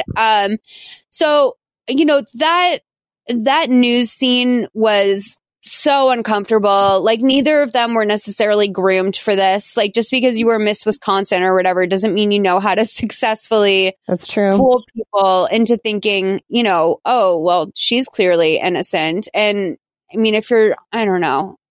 But the Zans, dude, Like, they were popping. Wait, and also this was a time in history when like our attention was much less fragmented. Like we didn't have a million streaming services. We didn't have TikTok. We didn't have all this other shit to look at. So people were watching the OJ trial. People were watching the JonBenét. It was like the thing that people were watching and looking at. And it was everywhere at the time. So of course they like loved it. Yeah, because you could be a celebrity for being involved in something like that. Our nation was like totally dialed into true crime at this point. It was like a little bit of the true crime like heyday. But yeah, so it's day 12 now and the media is worse than ever. They ask some detective coming in. I believe it might be the chief, but again, these people are fucking impossible to tell apart. And they say, you know, the Ramseys aren't avoiding the police at all. Like they actually answered questions for us. And then we see Steve hot on his heels when he comes in. And he's basically like, they are not cooperating with us. They gave us a list of questions with yes or no answers. And now they're saying that their memories are basically wiped from that morning at this point. He tells Steve, you know, oh, you're too caught up in this. You got to focus on other people. Like, what about John's disgruntled employee? And Steve's like, listen, if they need to bring in Burke or they're going to have CPS come at their door. And he's like, are you threatening them? And Steve's like, no, it's the fucking law in Colorado, which by the way, where isn't that a law? Like seriously, where wouldn't that be a law? So Burke plays Guess Who. I love that Guess Who shout out with the child psychologist. And it seems like he's in a relatively good mood. And she asks him, you know, do you normally wake up when you hear something? And he says, yeah, like the French doors. But that night, nothing woke him up. French doors, not particularly loud doors, by the way, not historically known as loud doors. So, you know, he says he's, you know, he's been okay since it happened. He feels safe. And she's like, well, do you know what happened? And he's like, yeah, she was killed. You know, someone either quietly went down to the basement and they took a knife or they banged her on the head. And the psychologist is like, well, why don't you do you think that would happen to you? And he says no. So at this point, I don't know if this was intentional or not, but it was brilliant because this is where we get to see that Burke has a temper and it comes out of nowhere and it's really fast. They both have like cans of Dr. Pepper on the table where she's interviewing him and she picks up his and takes a sip of it. And he's like, that's mine. I can't drink it now. And he's very, you know, I would have never spoken to an adult like that as a kid ever, let alone a therapist or something in a situation like this. I probably just wouldn't touch my drink again. I was torn as well on whether that was intentional or not, because like, how could it not be intentional? But then that's a weird thing to do. Like maybe she's trying to make him mad. I was torn on that as well. And I also do want to say that Guess Who was a very of the moment game. So it's perfect. I loved Guess Who. Me too. It was just fun to watch someone else play it again. Made me want to get some Guess Who in my life again. You know, I think the only reason why I would love to believe it was intentional is because she needed to disarm him some way. Like, whether or not this kid has armor on, it's unclear. It seems like he's just generally unfeeling, but this episode is sponsored by Book of the Month. I've been subscribed to Book of the Month for 3 months now, and I'm obsessed. If you're a big reader or maybe even a lapsed big reader who's been wanting to get back into it regularly, consider checking it out. Book of the Month, they've read like hundreds of books every month from new and emerging authors, and they whittled down the list to just the very best. They provide you a diverse little selection of hardcover fiction to pick from, which is an element of it that I really love. I can find going into the bookstore to be super overwhelming, and when I know I have about a dozen really solid options to choose from, it makes the decision way easier. Plus, it's cheaper than other options, shipping is always free, and there's a loyalty program with rewards and even lower prices if you choose to stick around. There's an app where you can pick your upcoming books and track the progress of your reading, and there are challenges on there with rewards. Your book arrives in a super aesthetically pleasing box, by the way. That's the kind of touch that I always really appreciate. Personally, I read at my own pace. Sometimes I can only get to one of my 2 books a month, and I keep the ones I haven't read yet on my windowsill right next to my bed so I can just see them all there. It inspires me to pick one up and read. It's nice to have options in front of you. If you're interested in trying it out, you can get your first book for $5 with code PASTEL at bookofthemonth.com. That's code PASTEL at bookofthemonth.com. You can shop from anywhere doing pretty much anything. You might shop while working, eating, or even listening to this podcast. And however you shop, we all know and love the thrill of the hunt. But do you also know how to get the thrill of the best deals? Because Rakuten shoppers do. With Rakuten, they get the deals they love with the most savings and cash back. and you can get it too. Start getting cash back at your favorite stores like Sephora, Nike, and even Expedia if you're looking to get some travel in. And getting cash back doesn't mean you have to miss out on sales because those can just be stacked right on top. It's easy to use and based on a simple idea. Stores pay Rakuten for sending them shoppers, and Rakuten shares the money with you as cash back through PayPal or check. Download the free Rakuten app and never miss a deal. Or go to Rakuten.com to start getting the most bang for your buck. That's Rakuten.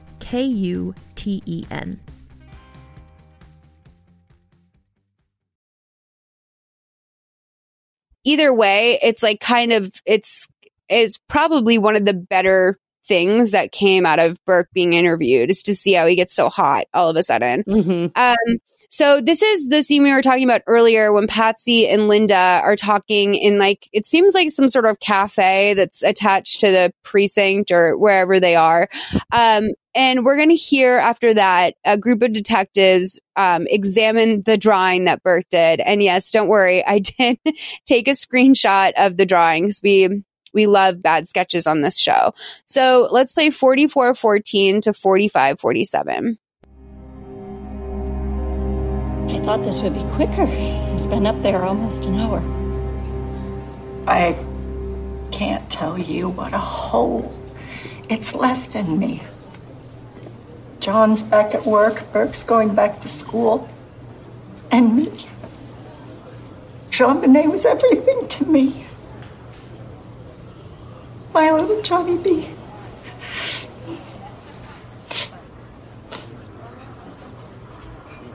I can't have any more children. I had cancer surgery. I'm sorry.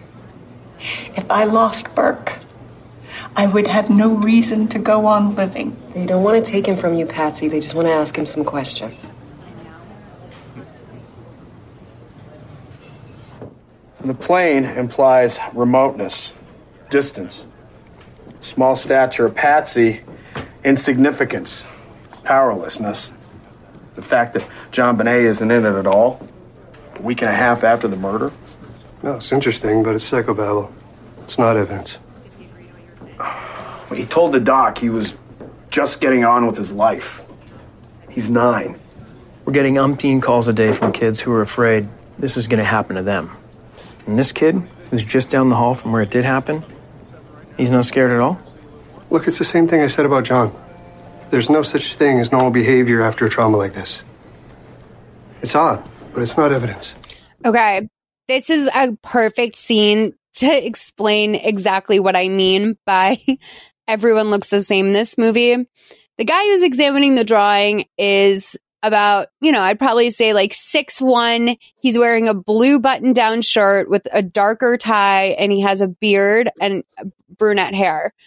Then the person he's talking to who's playing devil's advocate in this movie and who is just hits the exact right spot of my nerves where like I kind of can't take a person. He is also about the same height, wearing the same colored shirt, also has a beard. Like if you're not paying super close attention, it almost looks like they are the same actor playing against each other. But while I was watching this, I was like, why didn't they have a more diverse cast? But then I was like, oh, it's history. It's like actually what happened. So they had to. Right. I know. But it's like, throw a hat on someone. Like make someone a hat guy. Give the guy a hat for the love of God. Right. Like there's so many ways to give someone a personality. Like, oh, is that the guy who like randomly loves to wear women's brooches? Like just give him something, give him a little something. But I mean, it also it's Colorado. Like we have to buy like how not diverse this department probably was. Yeah. So, I can't stand this devil's advocate guy. It's like, but they're necessary people in society, right? You have to have that journalist who's going to like poke a hole in anything because that's what a lawyer will do. That's what a good defense will do. Do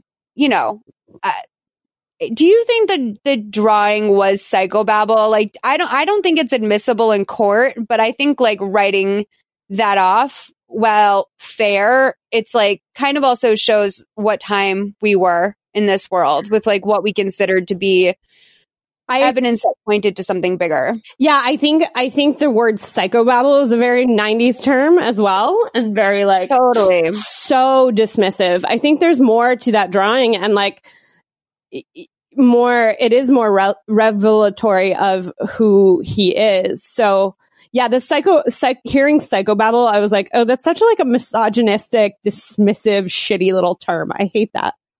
Right. Oh no, I totally agree. But at the same point, I'm like, I guess maybe they could just a defense lawyer could absolutely dismiss the idea of like that drawing meaning anything. Yeah, a good one. Yeah, a good one. The fact that John was flying in the picture is fucking crazy. Like, not even a plane, just flying. Love it.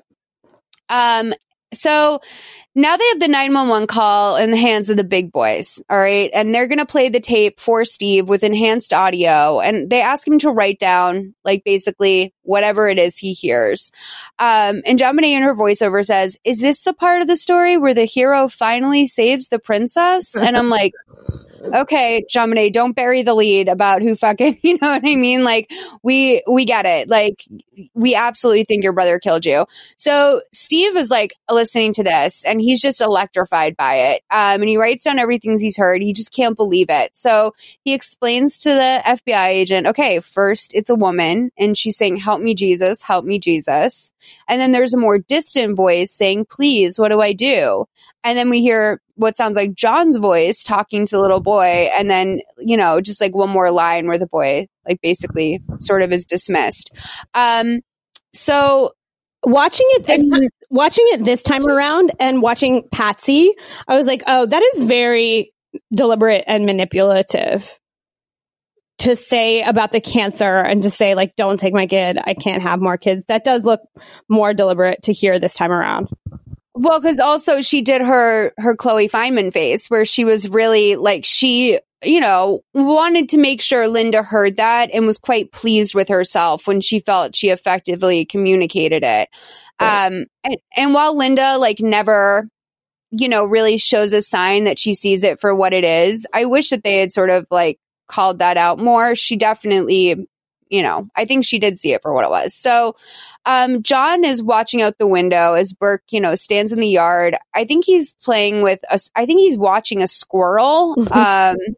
So 2 months later, this case has consumed Steve at this point. He's obviously bringing his work home with him. He's up really late when his wife comes like pitter pattering out of the bedroom. And she's like, "It's 2 a.m. You need to sleep." And he's, you know, "Why are you reading about this before bed?" And he basically tells her like, "Listen, I don't think I can have kids anymore. Like, after all of this, he wouldn't be able to handle if anything like that ever happened to his kid." And, you know, she says, "You got to figure something out because this is really ruining you." And by the way, how could it not? Like, this work, for everything, like, you know, you can say about people who work in law enforcement, I truly feel in a situation like this, like, God, how could you deal with that? Like, I would never know. I would obsess over it. I couldn't not think about it, for sure. It's so, like, even veterinarians, I'm like, how do you do your job? Like, and just like not go home and cry every day. Oh my God, I know. But yeah, so at this point, we're going to the district attorney, interviewing the Ramseys, and then we're going to go to the Situation Room again. You know, I have to say, I have to give this movie some credit. The pacing is fucking great in this movie. Because they do a really good job of sort of like, you know, they know that we know the details. I guess if you've never heard of this case for some reason, if you've been in a coma, maybe like this case will have enough of the details for you. But they are covering basically 20 years of an investigation.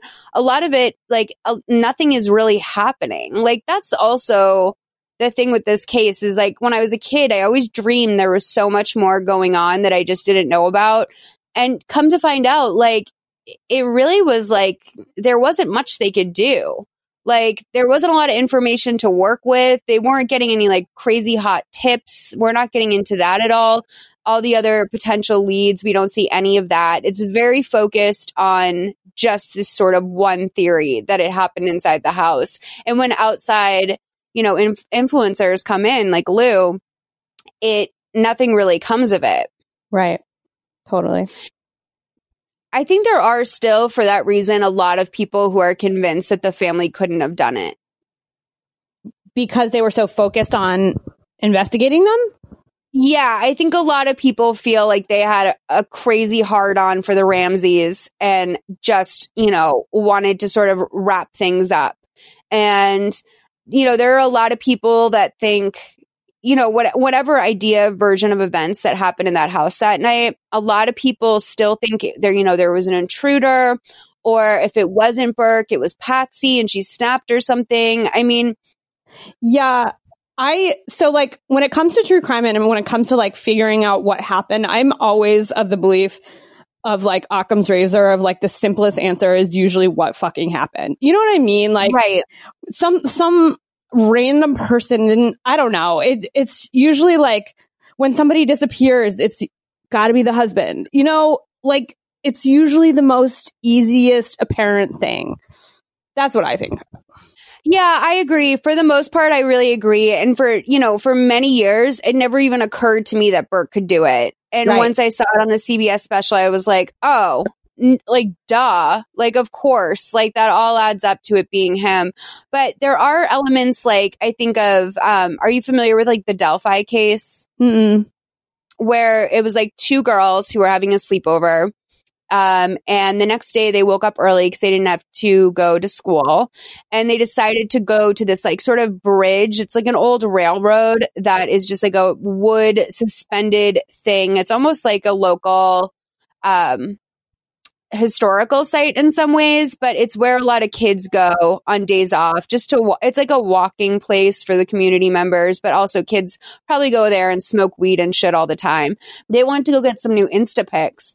So they went there, their sister dropped them off. And then, next thing we know, they never come home. They don't get picked up. No one can find them. The next day they are found dead in a small like river area where it wasn't completely covered by water, but it was like a small river down the hill, and no one knows who killed them. But because they were kids with cell phones, they were able to catch clips of this guy coming toward them on the bridge, and the police have a lot more information, hopefully, but like nothing makes sense in a case like that. Like there's so many things, like maybe they were trying to meet a guy, like, cause one of them, the one who wiped her phone the night before, like why would a kid wipe their whole phone unless they were doing something they didn't want to get caught doing? So you go to the place of like, well, maybe they were trying to meet a boy that they met online, and it like turned out to be this like creepy guy. Some people think that, it was just like an absolute toxic man, and they probably like snickered at him or gave him a weird look because he did look sort of homeless. And maybe he just was like, he was pissed off that like this, like, these kids were making fun of him and he needed to like kill them to get revenge. There's also this weird thing in the video where it looks like his body is like stuffed with things. It looks like he has like materials in his pants and in his pocket. You can't tell if he just has weight on him or if his jacket is stuffed with like tools basically to kill someone. And to this day, there's no answer about what happened. It's been like 2 years. It's a case that I am completely obsessed with. And there's so many things that make perfect sense, like of like, oh, that's absolutely what could have happened. But there is no logical conclusion. Right. Like I have no idea. It drives me nuts. And that's a little bit of what I feel like in this case. Like, yes, the most obvious thing is that someone in the house did it. But I mean, I don't know. They're just so weird. It's just they're such weirdos. Yeah. For all the secrets they have, and for all we know, they could be having a sex party that they don't want any of us to know about. You know what I mean? Well, that's a huge theory. I don't know if you've like dove into that at all, but like I love a conspiracy theory. Same. And like there's a lot of people that think that John was a part of like a pedophile ring. Stop. And that he was, basically trying to sell JonBenét into a pedophile ring. Stop. Yeah, like that's a huge one, is that like he's involved in some cabal shit or whatever, like really deep Pizzagate level shit about like the people he was involved with and the groups he was involved with. And I don't know if you're familiar with the fact that like another girl locally, I think, was killed by a guy. And then after Patsy died, John started dating the dead girl's mom. What? Yeah. So like that all really ties into it too, where it's like, oh my God, well, maybe it is much more insidious than we think. True. Like, not that you could get much dirtier than someone covering up the murder of their child. Like maybe it could be not a foreign faction, just like a pedophile faction. Yeah. Wow. I have never heard that theory, and that is bonkers. And I can't wait to go on Reddit and look more into it. Well, yeah, because like the pageant circuit, I mean, come on, like unless you're a parent, what the fuck are you doing there? What are you like doing? They attract large audiences, and it's not as if they like check your sex offender record in order to get into a pageant. So who knows? But let's play 4850 to 5146. We left for dinner at the Whites at approximately 4:30 p.m. The last thing she ate was cracked crab at the Whites. She fell asleep in the car. I carried her up and put her in bed. No, I did not check the doors or the windows that night. I don't know if Patsy slept on the covers or under them. I did not write that note. Where was Burke when you found the note and called 911? Asleep.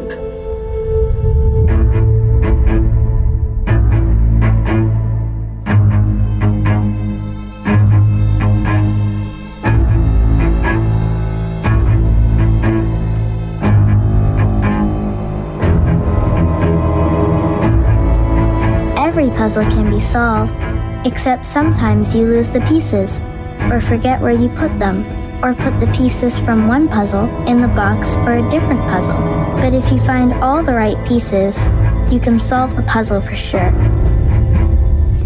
He didn't ask anything about the investigation, the autopsy, how his daughter was killed, nothing. His daughter was just murdered. And that's the second daughter he's lost. He's numb, traumatized. What's happening with the 911 call? We're reaching out to some private firms with some more cutting edge. Hey, we've got the marker that wrote the note. It's an exclusive match from the pot of pens not far from the pad in the kitchen.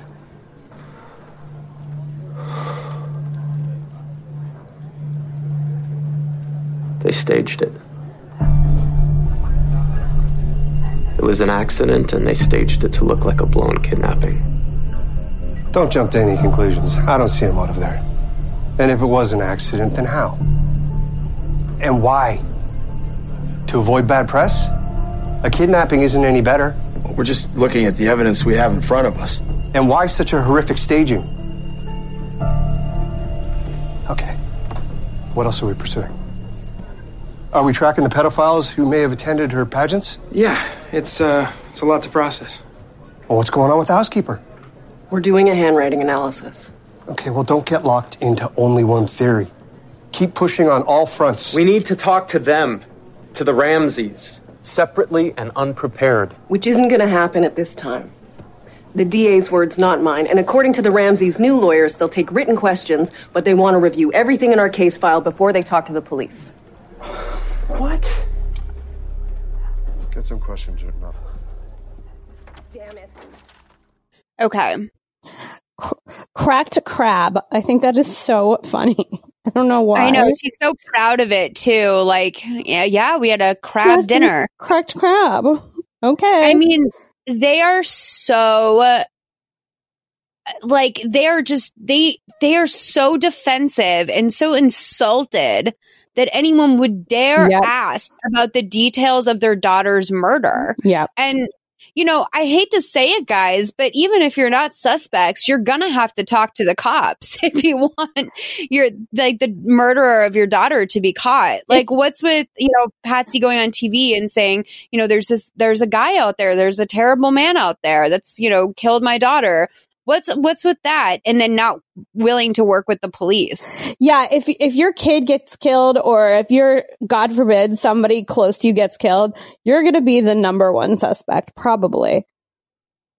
Right. But I mean, all the more reason to like have full transparency, you know? And by the way, I don't have a kid. If for some reason I acquire a daughter and she gets murdered and I have to cover for it for some reason, the first thing I'm going to do is start throwing out theories and names of people I can go distract the police with. Like Patsy, like, you know, a guy who works at the movie theater, like compliments your daughter's dress, like fucking send them after him. Like, totally. I would be, if I wanted to deflect, I would be sending them on a wild goose chase. Especially now, because like, you know that the internet is going to go down, dig up some of those theories and go down those rabbit holes and do the work for you. Of course. Oh God, if I have to read about that fucking Santa guy one more time, that poor man working Christmas Eve, you know, and all of a sudden everyone's like, yeah, he's a pedophile murderer. I mean, that guy's name is still, you know, probably floating out there and attached to this case. Like, talk about needing like reputationdefender.com. So, we see some more home video of JonBenét. She's running around with a stuffed bear. We now learn it is day 128. I mean, as we know, if like the first 48 hours of a case aren't officially investigated, this is 120 days out. Like, it's crazy that the Ramseys were even legally allowed to go that long without being brought in to talk. It is so white privilege. Like, it's so crazy. Oh my God, are you kidding me? Like, if they were not white and incredibly wealthy, I mean, probably even if they were incredibly wealthy and just not white, Burke would be in CPS, like for sure in the foster system. And they would both be in jail to this day. Like, absolutely. Absolutely. So Linda comes in and says that the DA, she goes into the chief's office and she basically says that the DA suspended any testing at CBI. There's still unidentified male DNA in her underwear. And, you know, the chief is like worried about the amount of heat they're taking for how all of this went down. And he decides he's going to take her off the case. And she's like, please don't. Like, I'm building a relationship with Patsy. Like, that can be really helpful. She's right. And he's like, sorry, but you're off. And so we see at this point, the media circus is even crazier. There's people, you know, outside of the house all the time. And JonBenét says, Mommy always said lots of people would see me. Oh my God. Again, it's just so insulting. Like, I feel like I've met 6-year-olds who are far more advanced than they're portraying her. Yeah. And like, you know, like more precocious and like not so like, it's a puzzle. Like, it's like, just call it what it is, JonBenét. Like, right. You were done fucking dirty. All right. We know she's not dumb. Let's stop making her to be this dumb kid. Yeah, and like super infantile. Like, come on. So Steve and Linda both look at the evidence the way that they do all day, every day. You really like, I started to feel heavy for them about how frustrating this must have been for them. And then Linda carries a box to her car. Steve pulls up and sees her and he's like, what's going on? And she's like, I'm not staying on a desk job. Like, I'd just rather quit. And she asked Steve to promise her that he's going to see this through. And so this is like the promise he made, and he carries this with him. This is like, now he's that guy. He's promise guy. Yeah. Man of his word guy. So the detective who was there that day, that when she went missing, the leather daddy, talks to Fleet and his wife about what happened after the funeral in Atlanta. And he's like, nothing, you know, we went back to my house. And he says that, you know, that he seemed like there was some agitation there or something. And he basically said, I had a little disagreement with John's brother, and asked him and his team to basically stay out of things. And then, he said that Priscilla and him just basically plainly spoke their minds. It was like a friend thing. So he wants to know if anyone corroborate with that. And he's like, yeah, or corroborate that. And he's like, you know, are you suggesting that we had anything to do with this? So now Fleet is like fucking done because he realizes, oh, this is starting to like turn on me. again, I don't know if this was intentional by the police, but I think that this was a huge turning point for the case because now Fleet's like, fuck it, I'm done with these people. Right. So he goes to the captain and he demands a statement saying that they had nothing to do with this. And they're basically like, we can't talk about an open investigation. And, can you promise me John and Patsy didn't say anything about this? And the captain's like, again, I can't really comment on an ongoing investigation. And so Fleet demands that he makes a statement. Now we're on day 178. The police are being absolutely roasted by the media for botching this, which is true. I mean, that was the huge part of the narrative was that the cops absolutely fucked this up. And Steve says that when the DA forces them to show their entire hand, the tape, it's still going to stay with them. And then they find out, okay, we're actually bringing in this independent expert named Lou Smit. He's a really big deal. I mean, Steve right away knows his name and he's like, he's a legend. He did the Heather Dawn Church case and like 149 others. The DA is not going to start a jury yet, but they are bringing on Smit to help their case. So this is a gigantic development for them. This must have been like such a breath of fresh air for him to know that he's not alone in this anymore. Fleet goes downstairs to talk to Priscilla early in the morning. He has his robe on, and they both look just like completely exhausted. Like this has sucked the life out of them more than the Ramseys. It seems like the physical toll that this has had on them. 100%. So Priscilla's reading the paper. I'm going to play this clip. It is 56:42 to 57:44. Couldn't sleep. Think anyone will actually read the police statement? I'm not looking at the statement. Last summer, months before this happened, Barb Fernie pointed out that damaged door to Patsy. We thought someone had tried to break in. She said it had been John, traveling, always forgetting his keys. Possible point of entry? She knows. She knows what that is. People may not have liked the pageants or the sexy outfits or everything that Patsy was putting John Bonet into. But an innocent 6-year-old girl is dead. We fed her her last meal. Who is going to start standing up for the truth around here? We are. So we find out that the door has been broken this whole time. This was like, we got to talk about this house. I mean, I am a single female homeowner. I can't recommend it. Like are so many days where I would do anything for another pair of hands around the house, or at the very least, like just enough expendable, like just like an insane amount of cash so I could throw money at any single problem, right? These people have enough money to fix a broken lock and fix a broken window. Right.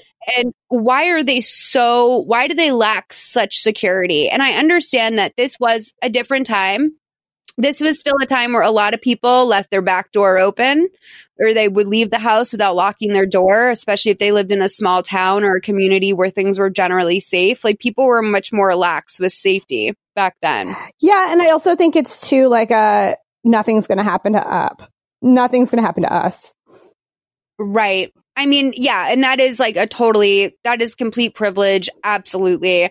I just find it so interesting and very telling, honestly, for people who were so obsessed with appearances to have such major things wrong with their house. Yeah. Like it's very like, okay, things are fine on the outside, but once you get inside, you realize we have broken windows, our fucking door lock doesn't work. Like my daughter pees the bed. It seems like her sheets were never changed after the last time. Yeah. It's like crazy how things got really overgrown in that house. And I think I know it speaks to my mental health when my place is a shit show. Like 100%. I think it sort of speaks to the family's mental health a little bit. Yeah, it's really bizarre to me that there was so many ways that someone could have easily gotten into this house. Right. But yeah, so Steve is eating at his desk. I'm playing a lot of clips, but a lot of them are short, again, because the pacing in this movie was really great. Really good. But also, you know, like outside of the sort of exposition, I think it is kind of funny to see how these characters are portrayed. And Lou is, you know, he's like the lone wolf. Like when Lou rolls up, he has a bolo tie on. He has glasses, like a little string on his glasses, a little holder. Lou has his own style. Like he is that person who's like coming into town to shake things up. And whether or not Lou was a big help, you know, we won't ever know. Like, unfortunately, we won't ever know. I remember hearing through a friend that there was one major loophole that was open, and it was involving a lawsuit. And pardon me for not remembering which one it was, but I think also maybe that's good because this is somewhat like low key information. But basically, like there's a loophole that could come from all of this that's like not directly related to the case, but related enough where if they were able to get them on this one thing, John Ramsey would have to be completely deposed about what happened in that house that night. Oh. And so, like, you know, I hold out some faith and some hope that either this man will perjure the fuck out of himself or finally someday we'll get to hear all of it.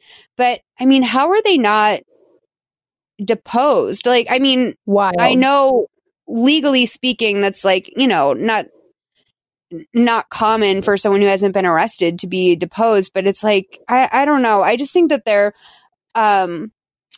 lack of desire to be helpful to the police in any way is like, right? Come on, guys. Like, wouldn't you think the police, they would be on their side to like find the murderer?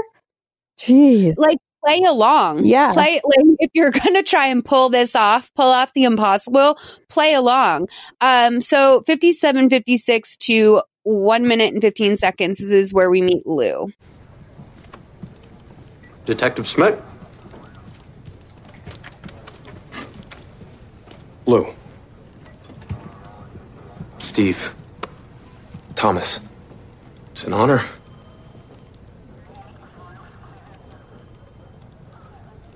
Is that John Bonet? Yeah.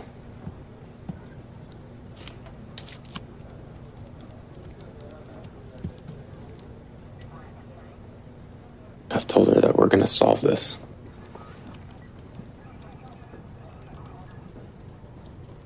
Let me show you something.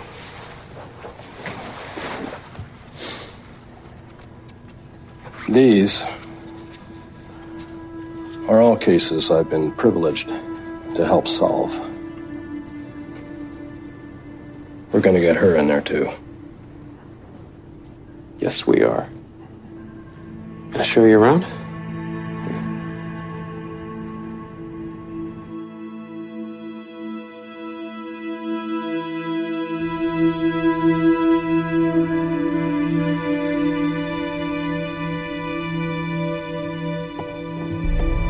Lou! We're about ready to pull out. You done?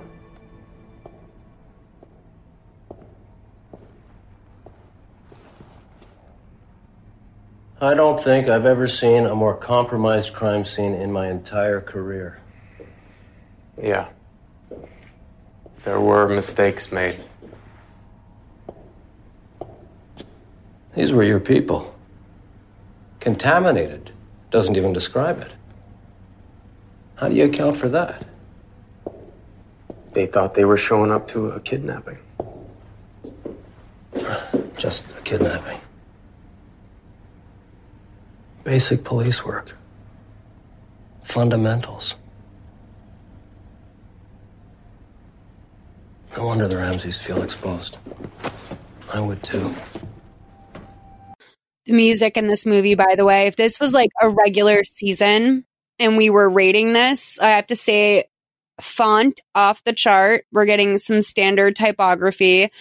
The music in this movie, though, is so extra. It's just on another level. I love the line in this part where he's like, mistakes were made. It's like, yeah, that's the understatement of the century. It's crazy. Well, but also at the same time, I'm like, come on, Lou. Like, you're not telling Steve anything he doesn't know already. Right. Like, if Steve could turn back time and make things different, I'm sure he would. I know he would. Same thing with Linda. Like, it was like Linda was watching a car crash after a car crash in that house that day of just evidence being completely destroyed. And I'm kind of like, Lou, they know. They know that they bungled this. Go easy on the guys. But it also, towards the end of that, where he was like, no wonder they feel exposed. Like, it does seem like there's some sort of motivation there to come to the aid of the family, which is like why he has so many, his theories are very distracting from the narrative that the cops have had, Right. which is probably a good thing. You need to disrupt things sometimes in order to get progress made. But it also feels like he really complicated things. I mean, this is a real never meet your heroes moment for Steve. Right. Definitely. He definitely complicated shit. Yeah. So JonBenet says, I made a drawing once at school. The teacher thought it was a horse. My friend thought it was a fish. It was a picture of me. I wish someone saw that. I saw that. I mean... Wow. That's just, first of all, that's deep, JonBenet. But secondly, sounds like you weren't really much of an artist. Like, that's sort of an advanced thought to give her based off of everything else. That, Right. like, she was this hybrid of a horse and a fish. But yeah, so Steve tells Lou that the Ramseys are moving to Atlanta and he has to hand over the whole case file. And Lou says that he doesn't think the Ramseys had anything to do with it. And so after all this time, this is when he has come up with the intruder theory and he presents it. He thinks it was someone who was spotted her at the Christmas parade or one of her pageants. That makes sense. He broke into the house when they were out and he got familiar with the layout. And then he sat down and he wrote the ransom note. He waited until around 12 when he crept upstairs and immobilized her with a taser. A taser isn't loud when it's applied directly to the skin. He then brought her down to the basement and tried to have his way with her, which is why he taped her mouth and bound her arms. And then when she woke up, she screamed and ripped the tape off, which he never said like when she would have reapplied the tape, but I guess the implication is that it seemed like tape had been ripped off more than once on her mouth area. And then when she woke up, she screamed and he struck her with a flashlight. He panicked, hit her in the basement, and forgot his ransom note downstairs. And Steve just he can't believe that he came to this conclusion in just 72 hours. Like usually murders, aren't, he said, like Lou says that basically like murders aren't always what they seem. Things go wrong all the time. And I mean, let's entertain this for a moment. I wonder if the Ramseys paid off Lou. That's a great thought. Because I mean, it's hard to believe that he would come in and unless that's the main purpose of his job is just to sort of upset the track that it seems like police are going down, potentially out of laziness. Like maybe it's his out of the box thinking that makes him so good at what he does. But in this particular case, it seems like he's so convinced that the Ramseys couldn't have possibly done it that you do feel like, yeah, like maybe he was being paid off. Right? Like, I don't know. Like he doesn't even examine the additional evidence for the Ramseys doing it. I think also the thing with Lou is like he carries the pictures of his victims in his pocket. Oh. Like it's very clear that he has a deep emotional attachment to these kids. And maybe there's a part of him that can't face the reality that a parent would do something like this to their child. Right. True. Oh, that's so dark.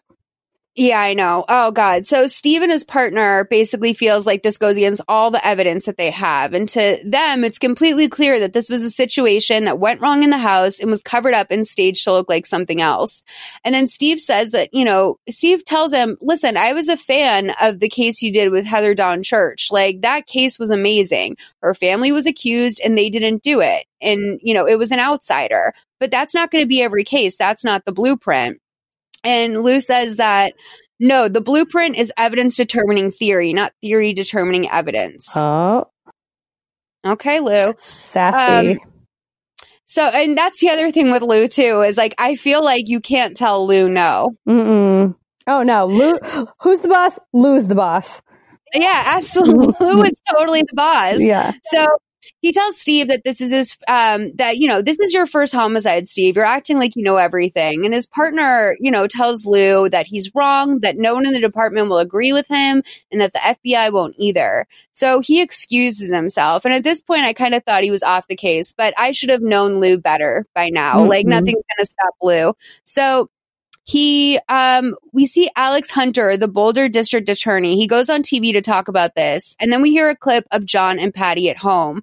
Then after that, we're going to see Steve talking to Fleet and Priscilla. And then finally, a scene of Fleet and Priscilla talking to the governor. So this scene right here is 103:38, or these scenes rather, 103:38 to 106:15. You won't find too many people in this department agreeing with you, Lou. Or the FBI or any other agency who's taken a look at this. It's not the first time. Gentlemen.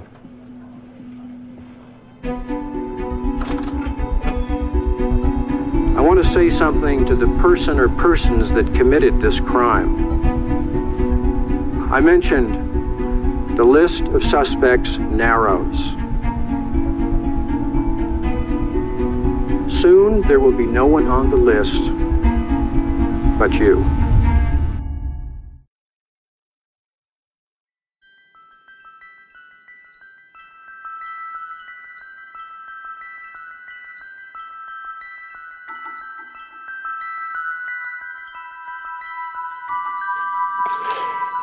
This is nice. A university professor saw me on television and says he would stake his reputation that I'm innocent. John?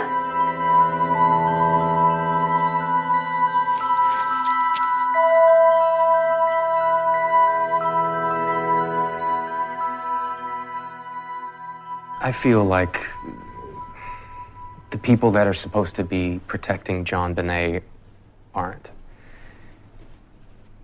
That includes the DA. It's insane to suggest that we need legal counsel to deal with our own district attorney, but that's just it. We don't trust him anymore. Neither do we. He's been accused in a national magazine of being incompetent. It's been almost a year and he's done nothing for JonBenet. The lawyers that I've been speaking with in Denver have made a suggestion that could just help us get a fair hearing with the grand jury. But I can't do it by myself. How can we help? We want you to appoint a special prosecutor to take the case completely away from Hunter. And politics and ego, Governor. Everyone seems to have forgotten that this is about a murdered 6-year-old girl. Yes, I think they have.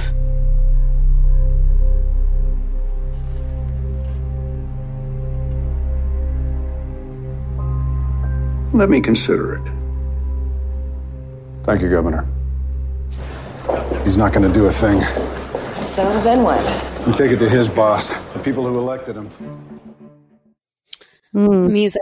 Okay, so, I mean, yeah, just in case you were wondering if these people were rich and powerful, I mean, they're sitting with the governor like it's no thing. I mean, the governor is dying to make this go away too, though. Like, I feel like the whole state was just up in arms about this. And then it's a bad look 3 years for later, everybody. Columbine, baby. It was a tough decade for Colorado, I gotta say. Sure was. But yeah, so I mean, I love that they turned on their best friends. I really do. I don't know I don't know how I would handle this if like I discovered that my best friends were possibly capable of this. Right. I don't know how I would either, but then I'm thinking about it and like they're talking about justice for JonBenét, but like is JonBenét looking down from heaven wanting to see her parents go to jail? You know what I mean? It's about us. It's about us wanting to know what happened. It's not about JonBenét. You know? Maybe we just found out they're atheists and they don't think that JonBenét is on the other side. They just want to find a murderer. You know, there we go. The White family, atheists. But yeah, I mean, I found all of this like just kind of incredible, honestly. I live in a big space of denial most of the time. I don't think I would be able to be honest with myself if I thought my friend was this close to getting away with it. I think it depends on who the friends were. Like if it were my best friend, oh my God, I don't know. It would take me a minute. Right. Because you don't, I mean, like there is something wrong with Patsy. Like, you know, sure, the peak of her day is that someone wrote to her and said like, oh, you know, I would defend you. But can we talk about the fact that they do another weird close-up on John, who they also did a close-up of his bad tongue. For some reason, they like focus in on his eyes and his pupils are fucking saucers. And like, it's such a close shot that you can see the actor's contacts, but like, again, why now? Like, why are his eyes? Are we supposed to think that John's on Molly? Like, is that the implication? It's got to be that the director's implying that John's on drugs or something. Or like, it's just a lazy ass moment. I mean, I would bank more on the second. Because I would be shocked if John, as a response to this, developed an Adderall addiction or something. But anyway, so it's now day 371. The newspaper prints an open letter from the White family. It's a full page. I don't know if it just deserved that type of real estate or if they bought an ad or something, but like you can tell this is a big day for the whole town. They basically say that this was the fault of John and Patsy for not fully cooperating. True and fair. Basically, John and Patsy read this and Patsy's like, well, what kind of people would turn on their friends like this? And John's like, yeah, that's what the public's going to think too. Like, how are these people credible if they're going to sell out their own friends? What? Oh my God. Like, he's more concerned about like, he's just so not bothered. He thinks he's completely immune to it.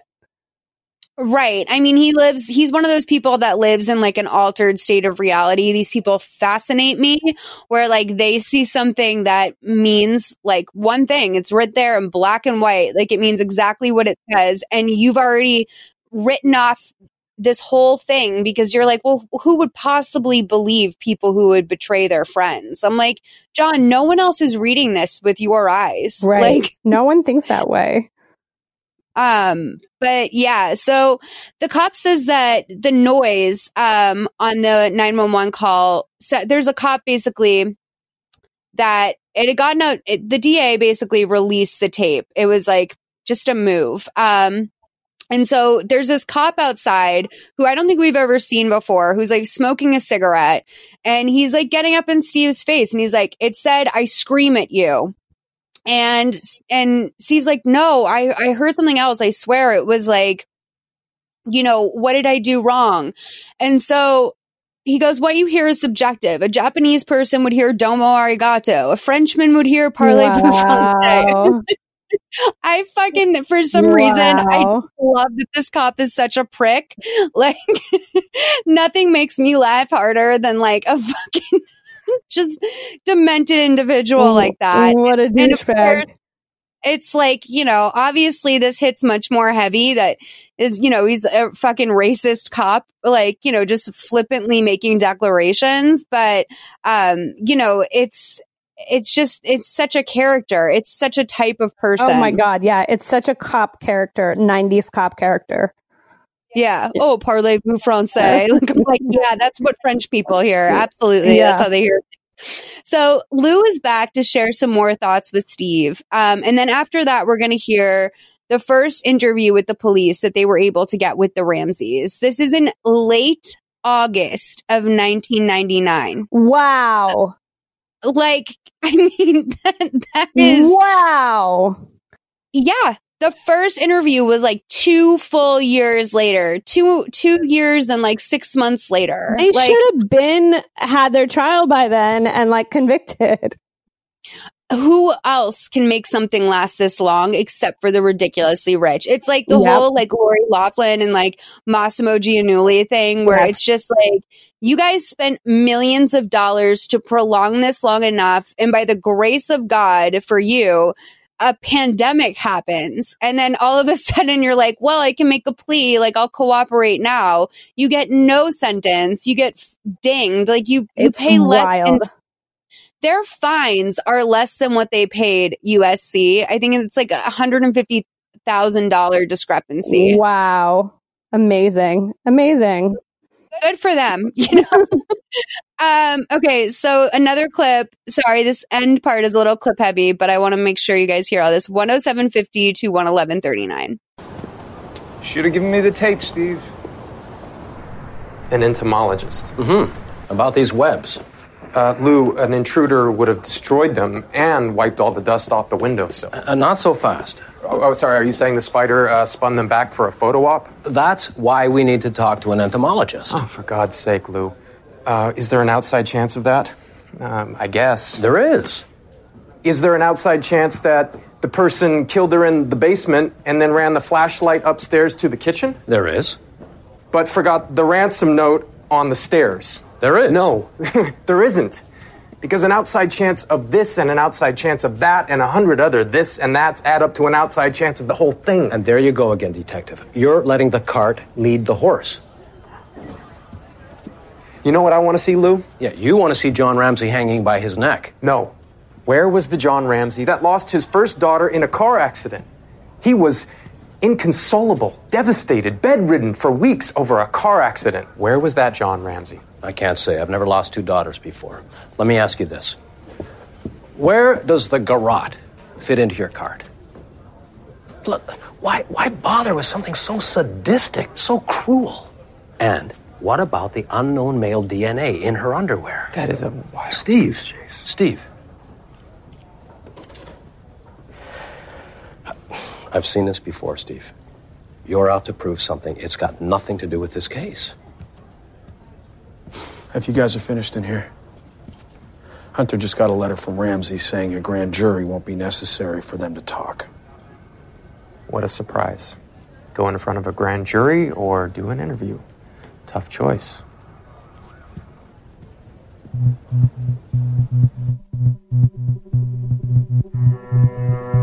JonBenét fell asleep in the car.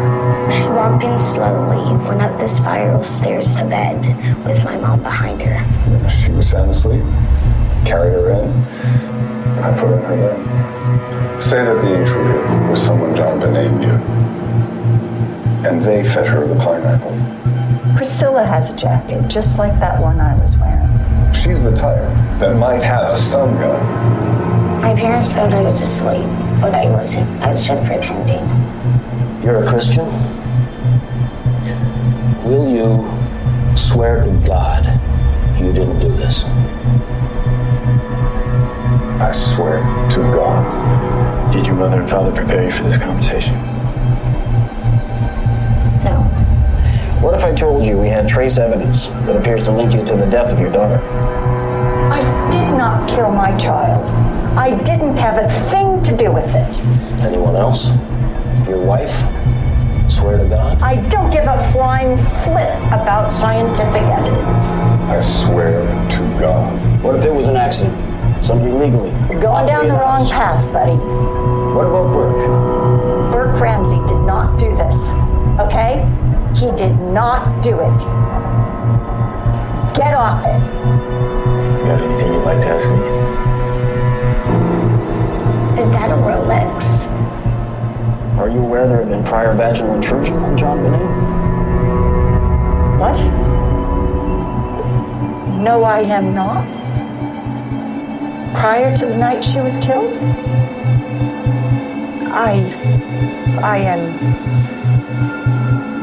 I want to know what you're talking about. I am shocked. Wow. Okay. There's a lot there.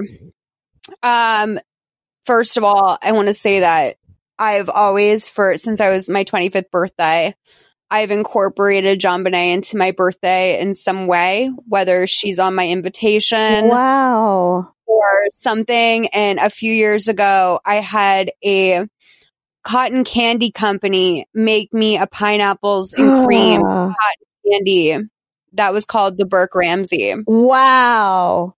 I love that for you. It was at like a bar in New York, and it was really funny because like girls started to walk up to me and were like, do you listen to My Favorite Murder? Are you a murderino? And I was like, yes, I am. But also like, I am a huge stan of this case. And Georgia and Karen, like, were dying about my birthday invitation on the show one day, which is how I have most of the listenership for my podcast. That's amazing. But yeah, I mean, she's a piece of iconography in a way, like that I kind of just... She is. I kind of can't get over the image of her. And like, I've just always been so allured. But it was just very alluring. So like, okay, let's talk about the vaginal trauma. No fun to talk about, but we got to get into it. Okay. I never want to discuss my vaginal trauma, but okay. Honestly, especially that of a young girl. But we have to, okay, so idea that came to me when I was watching this. Do you think Lou was possibly part of the pedophile ring? Oh, wow. I think Lou is definitely like mobbed up, like on their side somehow when I was watching this.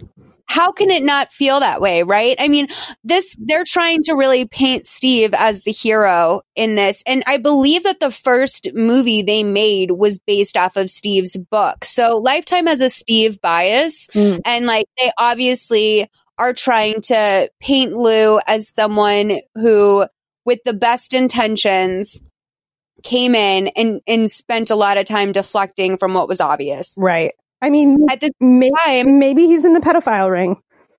He possibly is in the pedophile ring.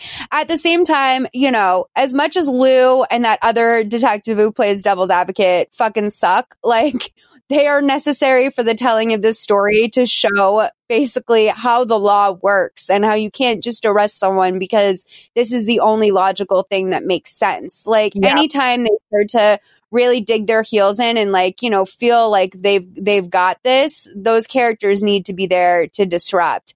I do feel bad because Lou worked on this till the day he died. And he died, I think, in like 2010. So, I mean, he spent many, many years of his life completely consumed with this case and it never really sat well with him. So in some ways I'm kind of like, it's a little fucking rude to his memory. But if it was what we just watched, I'm like, calm down. Like, you're going a little bit too hard. Okay. So as for the vaginal, situation, do you think that she was being molested over a long time? Do you think that maybe there was an accident? Like, I think it could, like, there are accidents that could explain vaginal trauma, but not prolonged vaginal trauma. Did it say prolonged for sure?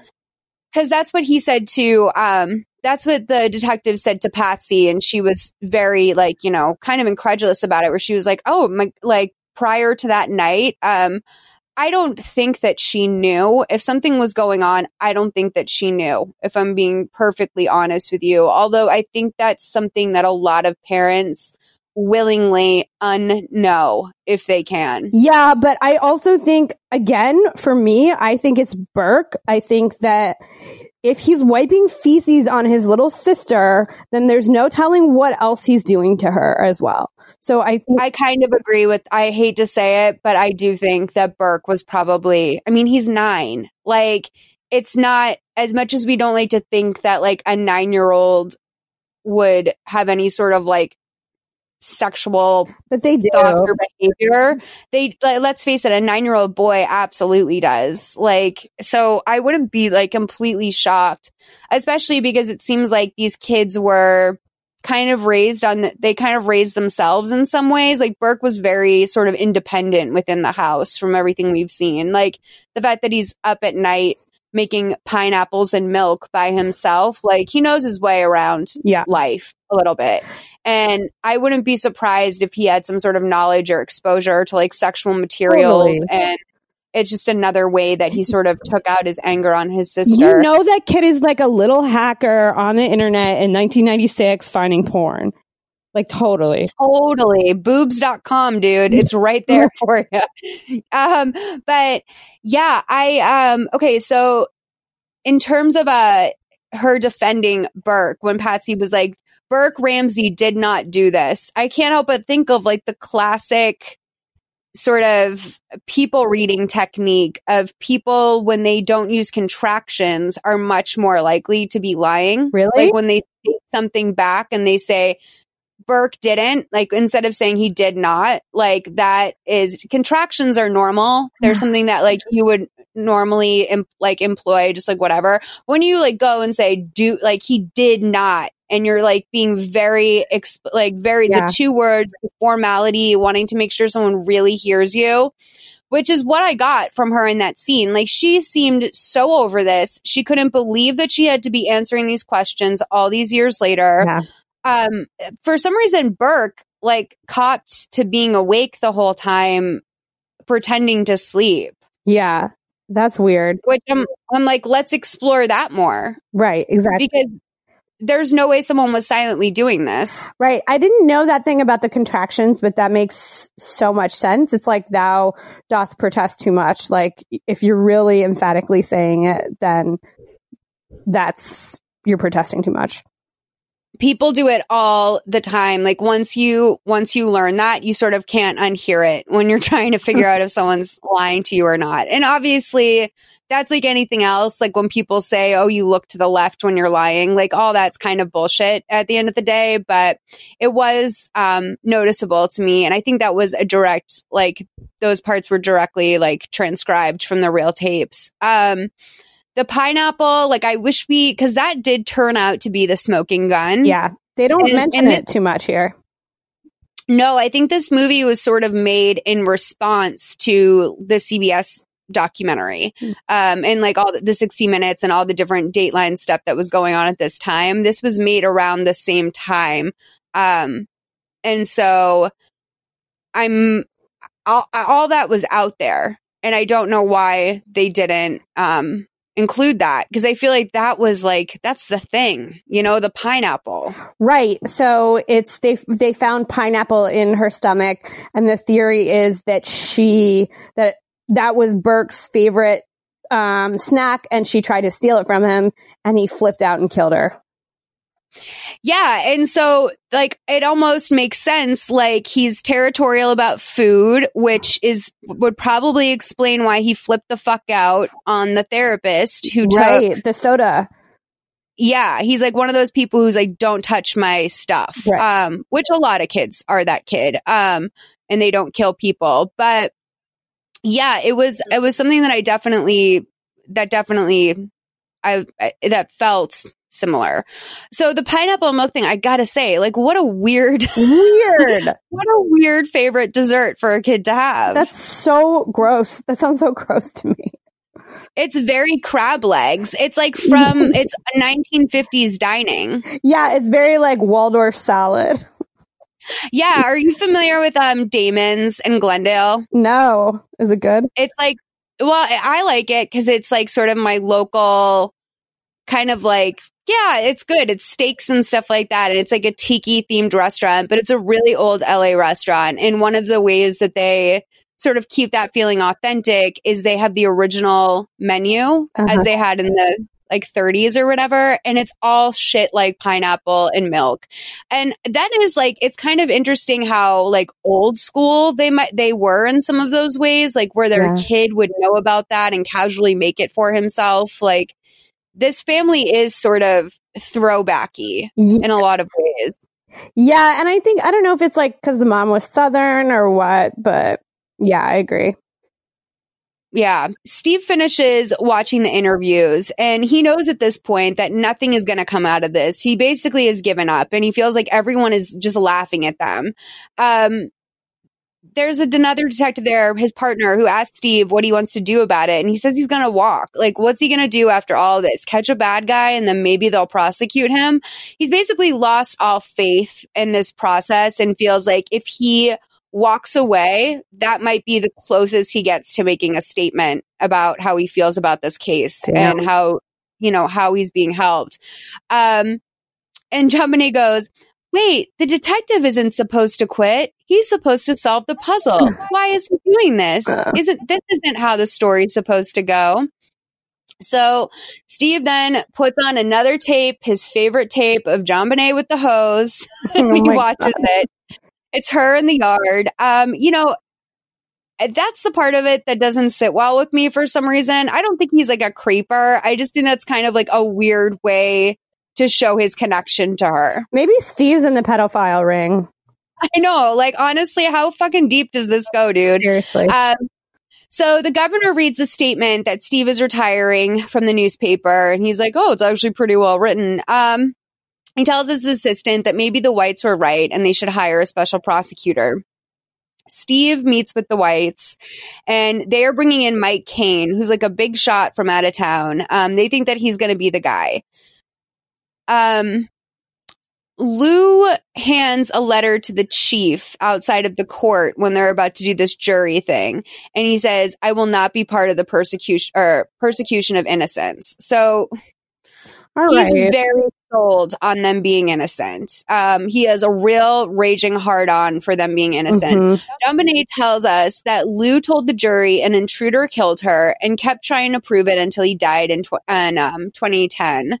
The grand jury is in session, we see. So then 13 months later, the AD makes a statement saying that the grand jury has done a great job with all of this and that he and the prosecution task force believe that they don't have enough evidence to bring charges against anyone that they've investigated so far. And so I think what happened from this, if I'm following it correctly, is that the jury did make some decisions, but ultimately they felt like they didn't have the evidence to go through with that. But like they did like a soft survey of this jury. Didn't they recommend that they be indicted and then they just were never indicted? I mean, I think the was AD was the one who said, like, the AD is like, it all checks out here for me. Yeah. I don't know. I think that was in the 60 Minutes thing, is that they were supposed to be indicted and then they just never were. YOLO. I mean, I guess like 3 months after, this isn't like the title cards at the end, but 3 months after that grand jury met together, the case expired in terms of statute of limitations, which there should not be statutes of limitations on the murder of a child that was like sexually assaulted. I mean, that's just fucking insane to me. Like the fact that like there's a statute of limitations on like, you know, a child being molested and like, you know, they might have that realization years later where the person who hurt them is still working, you know, with kids or whatever. It's those things should just... That's so shitty. Out of all the laws we have in this country, I feel like that should be one that is adjusted. So the Whites watch all of this unfold on TV and they are infuriated. They're walking away with no answers. And Steve watches with his wife and she tells him that he did everything he could. And he says, no, I didn't. I gave up. And he walks out of his office and he walks into his office and looks at his picture of JonBenét.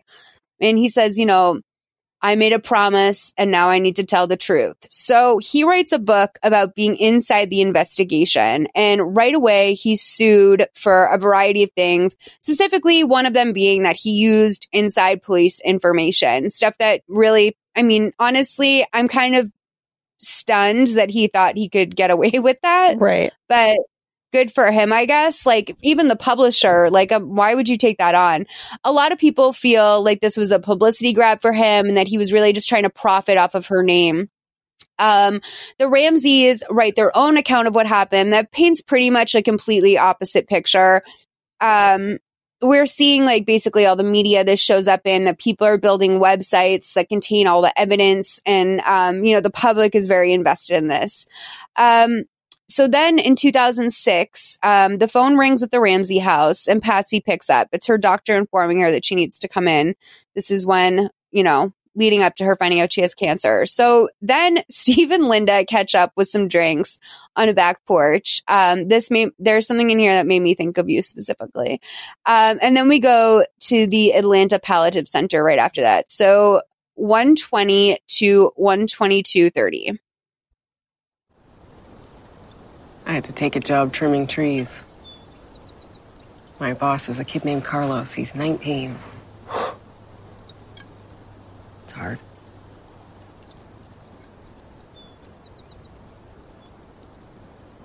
I read your book. My legal bill? Yeah? Bad? It's all gone. Everything. Sorry.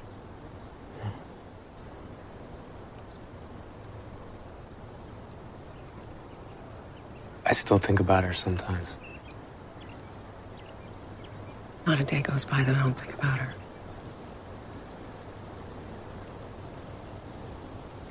Yeah. That was a lie. I think about her all the time.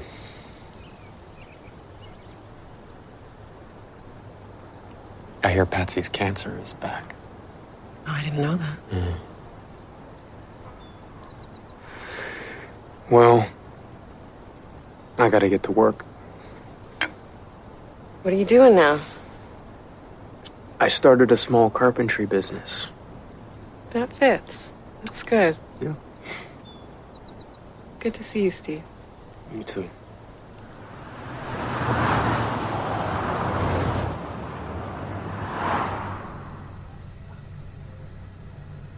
Patsy.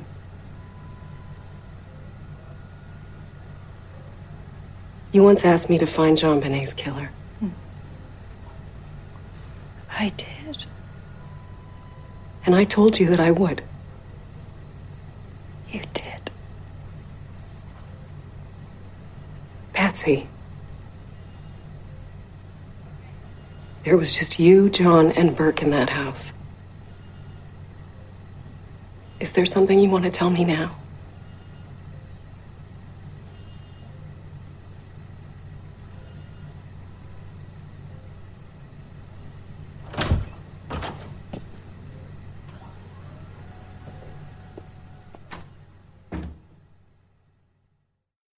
Wow. Okay. What a good scene. Yeah, it's great. I love that if this is true, that Linda had the balls to show up to Patsy's deathbed. I mean, iconic. Okay, but the part that made me think of you. Tell me. In the beginning, when Linda says she had to take a job cutting down trees and she has a 19-year-old boss named Carlos, I was thinking that is such a Natalie Beach move. Like you could the same feeling that I had in the I was Caroline Calloway essay, where I'm like, Natalie, you could have worked inside of the Whole Foods. Like, I seriously doubt that, you were so homely that you couldn't get a job at the Gap. Like, you had Linda? You had to take the toughest job possible. Right. She's working in a steel mill and ghostwriting Caroline Calloway's book, which just I could never write that essay. Obviously Caroline sucks too, but that essay really got under my skin. And when just hearing Linda say that she took on this absolutely unnecessary labor for her to take on, she's not any more qualified to do that than she is to fold t-shirts at Sears. Right. I just was like, what a Natalie Beach move to like go get the job that is the most physically intensive and like personally for some reason degrading thing to you. And also my secret theory is that Natalie could have worked inside of the Whole Foods. She liked watering the lettuce and she can own it. Own it, Natalie. The lettuce wasn't that bad for you. This is so funny because on my podcast, we say all the time that all roads lead back to Caroline Calloway, and they do. Oh, trust me. I mean, I was looking for an excuse to bring this up. I have to know. Because we are so close to wrapping this up, and this is just like a clear in to talk about what it is you do on your podcast. Yes. I need to know about all this. I need to know all the tea. Like, I need to know your thoughts on Caroline. I need to know what you think is like the most interesting scam you've covered, because your podcast is all about basically breaking down scams. Yes. Oh my God. So with Caroline, we sent someone undercover to her artist retreat to go as a guest and then report on it.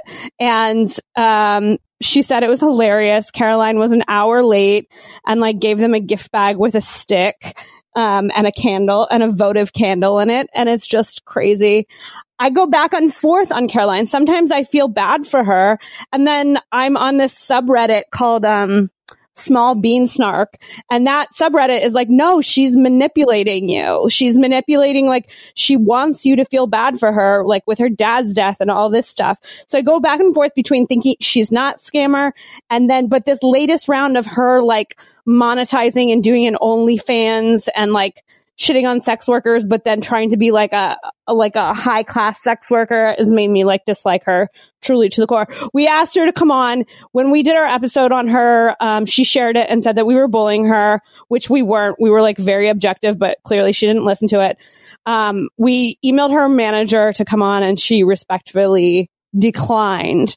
But she is the one that keeps on giving. She's fascinating. I got really into the dark web for one episode, which I like too. Like there's so much shit on there. You can buy like credit card numbers and like do real scamming. To say the least. Like the dark web is truly, I mean, that's on another level. What happens on there? It's nuts. Like you can watch human sacrifices on there. Oh my God. It's crazy. Have you heard of Red Rooms? Is that like where a murder is happening? Basically, it's like a live streamed room where like a human being is like getting tortured, and it's like a Vegas betting event, like really wealthy people get together and like watch this person get tortured, and you can pay extra money to have a certain type of torture done to them. And it's like, I mean, it's what you think people who have so much money and so much access, like when they get bored, it's exactly what you would think they would do to cure that boredom. Like it's just like experience you should not be able to buy, and they have figured out a way to do it. And it's really sick shit. Like it's really sick shit. And I think there's more of it going on than people could possibly consider. Because like normal people just don't think like that. I have to look that up. That sounds crazy.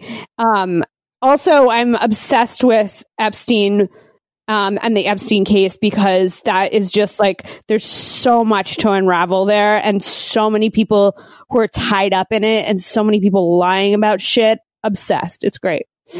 I'm obsessed with that too. And I don't know if you've seen on Google, I'm sure you have, like the drone footage of his island. Yes. And like looking at it, everything has to be going on underground. Like what is under that thing is the question. Like I go to all sorts of places about what could possibly be down there. I saw some account with some neighbor or maybe it was like a drone through the window or something that saw dental chairs. Like, I don't know what kind of shit he has.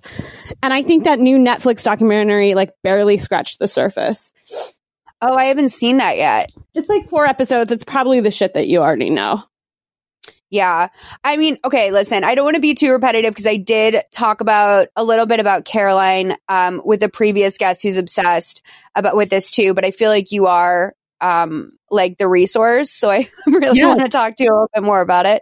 I have to say I am a codependent person to a fault. I am like disgustingly overly empathetic. Like I can find a reason to make an excuse for anyone. I'm on the team of people that kind of didn't think that her quote unquote artist retreat was a scam as much as it was just like a mismarketed meet and greet. Yeah. And like there are people all the time who charge like $200, $300, $400, not even just like the big celebrities of the world, but like, you know, influencers and stuff that charge, you know, $250 to come meet them at an event. Totally. And I'm kind of like, you know, I've spent $160 on some of the dumbest shit that has, Sephora. you know, but like that stuff you'll use. Like I've thrown $160 away without a second thought in my life. And I'm kind of like, well, if that's where you decided to put your money, that's kind of what you get. Like, what do you expect? Like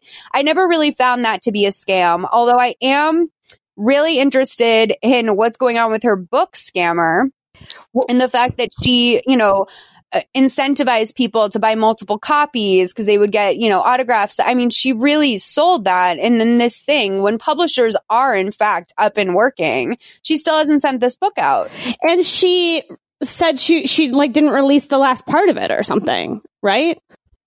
Well, that's not even the book. That's like another article that she's just writing behind a paywall, and she donated a bunch of that money to like COVID relief. But like that wasn't supposed to be in lieu of the book. That was supposed to be like an additional thing that she could monetize. I wouldn't be shocked if when she saw COVID happen that she thought, oh, okay, I can lie about the publishers being shut down. Yeah. And release this and then write something else, like more campy. Because like what she looked like she was selling was essentially a children's book based off the cover and everything. Yeah. It seemed like it was going to be a quick read. So the thing that really soured me on her, like I was being objective, and even like when we went to this artist retreat, when our correspondent Mackenzie went, I was open-minded. I was like, I don't think that's a scam. But a couple of weeks ago, I don't know if you saw this, but people found her Airbnb profile. And oh my God. See that? Yes. And like, I have to say, I'm an avid Airbnb user myself. And like, you can just feel that sort of unspoken Airbnb energy in the posts where you try to not bury a person. And so like, people were like 4 stars. Like the day I got there, I had to do 3 hours of laundry and the place was a mess. But overall, it's a great location. Yeah. And then the one review that was left for her was like, the people came back and there was a teapot full of piss. She pissed in the teapot. Like, that's the thing. That made me turn on her. Up until then, I was objective, but then I was like, why are you pissing in a stranger's teapot? Come on. Okay, so this is my theory on that. I think that she got some strange wherever she was staying, and because that's a guy move. Right. A girl isn't going to piss in a teapot. Like the logistics of it are just a nightmare. So I don't think a woman would confidently piss in a teapot, but I think guys, I mean, there are just those guys out there that like piss in a water bottle and then like they accidentally leave it in their car for a week. Like it feels like a very dude thing and like something that she wouldn't think to check before she left. Wow. Now, I didn't even think of that. That is a great theory.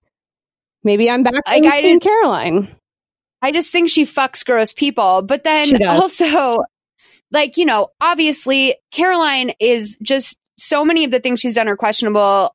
Like, you can't even say like, oh, the anti-Semitic stuff aside, there is no putting that aside. I don't think that was intentional though. I don't know. That's what my guest said to me last week. And she's Jewish and like cares very much about this stuff. She said, honestly, I think Caroline drinks a lot on an empty stomach. And people, you know, I said, I feel like people probably try to set her up a lot. Like people probably DM her things, like hoping that she'll be lazy enough to post it or like not see through it. And you know, but if you look at the comment that was attached to it, it was very like, oh, greedy Hollywood Jews like love money. Like that was sort of the undertone of the whole tweet. And once I saw, I was just like, oh, I can't like the two of those together. Ooh. That's not hitting right for me. But I will say with Small Bean Snark, because I've checked it out a lot. Of course. Like I'll go back on there once in a while and check it out. I've never really commented or anything. It seems like that's a community of people that are never going to give her credit or benefit of the doubt on anything.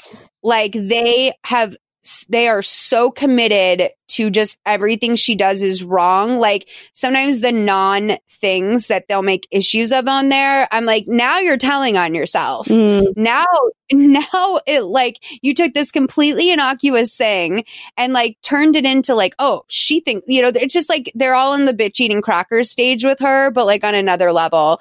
But the OnlyFans, again, I talked about this part with my friend too. This is what concerns me for her mental health, because I don't think she thought that through. Yeah. And I have a lot of friends who are sex workers and take like private snaps and stuff like that. I like cannot express how much I do not have a problem with that life, but everyone I know who's involved with it has thought very long and hard about how they're going to do it, how they either protect themselves if they don't want to be found or whatever. Like it's not something to take casually. And when I'm like the number one reply on that tweet to her, because I tweeted at her like, Caroline, you look great, but take this down. Like, because when someone posts a shot of their titties at like 11 p.m. Florida time on Twitter because they didn't write part of an essay, that doesn't seem particularly thought out. Like she launched into something that will affect her for the rest of her life. I think she does act very impulsively and she doesn't think things through. That said, I do think she's a hustler and she's a good businesswoman, and like you have to give her credit for that. Oh, any day of the week, I will say, like, that's why I didn't have a problem with the Dreamer BBs. I'm like, let her sell them. Like, it will run out eventually, but it's something tangible she's creating. If people want to pay for that, let them pay for it. Like, my thing is like, don't ever count anyone else's money. If people are willing to throw money at that, that's their life. You know, that doesn't get, and you know what? Some people, this is a demented world, okay? Some people might just want a piece of paper that Caroline Calloway touched.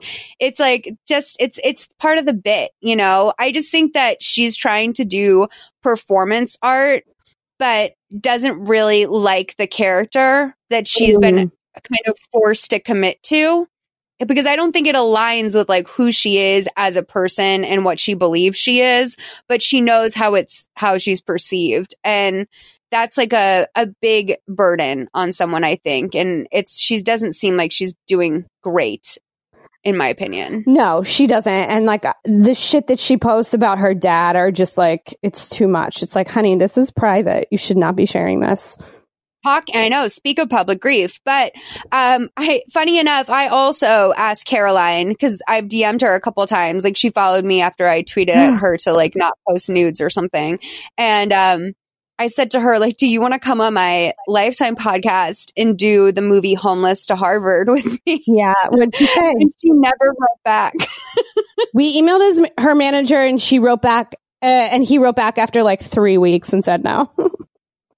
Yeah. I mean, I'm sure they get a lot of asks, but, okay. So, yeah, when John walked in on Linda, like talking to, Patsy, he had this look of horror on his face, almost as if he knew that he couldn't leave her alone for 5 minutes just in case someone showed up to ask her for a deathbed confession. Like, he didn't seem to know that Linda was there. He just seemed keenly aware that she was about to spill all at where she was at that point in her life. And he truly looked horrified. He really did. So it's 2013. Steve is doing some carpentry in his garage. And by the way, I think Steve, they mentioned at the end that he's a successful entrepreneur. And I really wish that like Steve went on Shark Tank, because I think that he has the exact right story. I think the sharks would totally be into him. I think they would invest anything in him. Steve. So, okay. While he's, sawing away, his wife unplugs his machine and he's like, basically, you got to come see what's on TV. So what's going to play out over the next, 2.5 minutes is basically the rest of the movie. This is like where we all wrap it up here. So 122.56 to 125. In a startling development in the JonBenét Ramsey case, in response to a lawsuit brought by the Reporters Committee for Freedom of the Press, the court released today 4 pages of an 18-page grand jury indictment secretly issued in 1999 against John and Patsy Ramsey, charging the couple with 2 counts each of child abuse resulting in death and accessory to murder. Andrea Carey reporting live in Boulder, Colorado.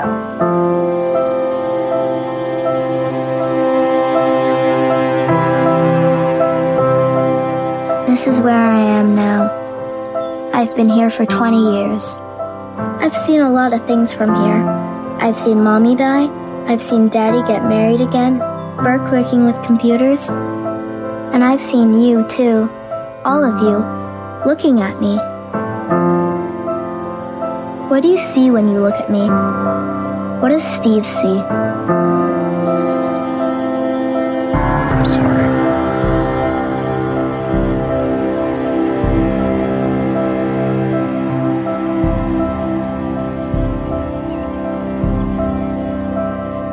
I forgive you, Steve. And I'm sorry, too. Your life would have been better without me. All the bedtime stories Mommy and Daddy read to me had happy endings, but my story doesn't have an ending at all, because it's not a fairy tale. It's real life. And in the story of my life, the bad guys don't get caught. The nice people don't win. And I can't click my ruby slippers and go back home. I still don't know who the bad guy in my story is. I guess I never will. Maybe that's okay with me now. Maybe I can let go. Can you?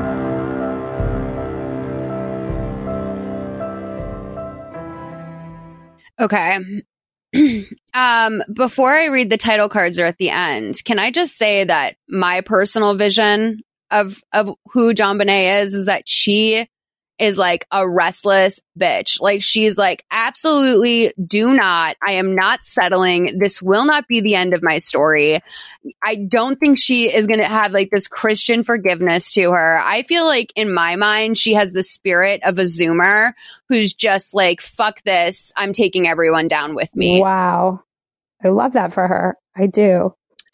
I mean, I think it's better than this version where they let this voiceover actress apologize to Steve for failing to solve her murder, and you know that she forgives and forgets sort of about what's happened. Like I think that that's just it's so sort of disgraceful to her memory. Yeah, I think this ending voiceover is very saccharine and it's very like dumb. Like it underestimates her.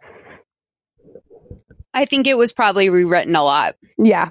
You know? 100%. Okay, so then we get a bunch of title cards over the gravestone, which, I mean, I think is actually her gravestone. Honestly, it looks exactly like it. But it says, Patsy Ramsey died of cancer in June 2006. John Ramsey wrote a book on coping with suffering and unsuccessfully ran twice for Michigan House of Representatives. That's kind of depressing. Yeah, that's so depressing. And I had never heard that before. Like, why does he want to be out there like that? Exactly. That's what I'm saying. They love the notoriety. Exactly. Mm-hmm. Like that's, you know, he could have lived the rest of his life without anyone ever bothering him, but he decided to run for state representative. Okay. The statute of limitations on the charges against John and Patsy Ramsey expired 3 months after DA Alex Hunter led the public to believe there was no charges at all. So he's in the pedophile ring too. Fleet and Priscilla White continue to fight for the release of the remaining 14 pages of John and Patsy Ramsey's indictment by the grand jury. Burke Ramsey is now a computer programmer living in Atlanta. Steve Thomas never returned to law enforcement after the Ramsey case. He's a successful businessman, husband, and father. So he did have kids. That's good. Good. I mean, what a movie. I always find these true crime ones to be a little hard if it's a case you've followed. But I don't think anything short of like an extremely crazy, well-produced, like maybe even A24 movie type version of this was released, I don't think any movie would satisfy me. Yeah. About, with this case. And it's also just, I don't even really think we've seen video of JonBenét talking. No, never. I don't think. Just pageant stuff. We have no idea, like, what she sounded like, what her essence was. Like, she really just sort of lives in these photographs of her all dolled up. So, I mean, I think this was better than the first movie, but I really hated the voiceover.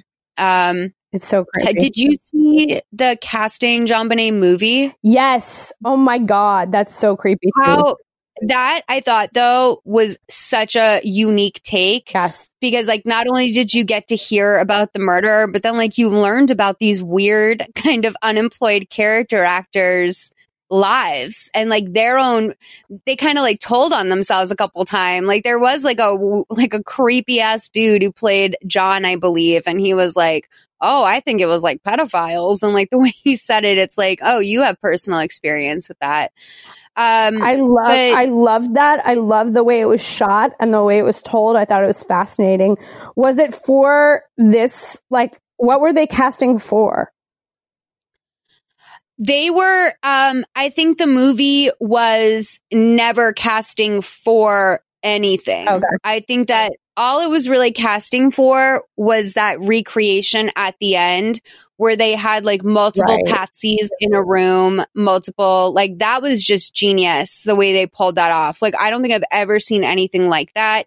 And it was almost as campy as this case sort of needs and deserves. Mm-hmm. Like, we need a campy answer to it, which is unfortunate. But I think a lot of people are just still so attached to this case. I know I obviously have never moved past it. The director of this movie has done, he did the unauthorized Saved by the Bell movie, Restless Virgins. He's done a few movies that we've done here. And I think that honestly, a lot of the acting stuff is like direction in my mind with these movies. It's just like not really reading the room. But yeah, it's, the reviews are pretty poppin' on IMDb.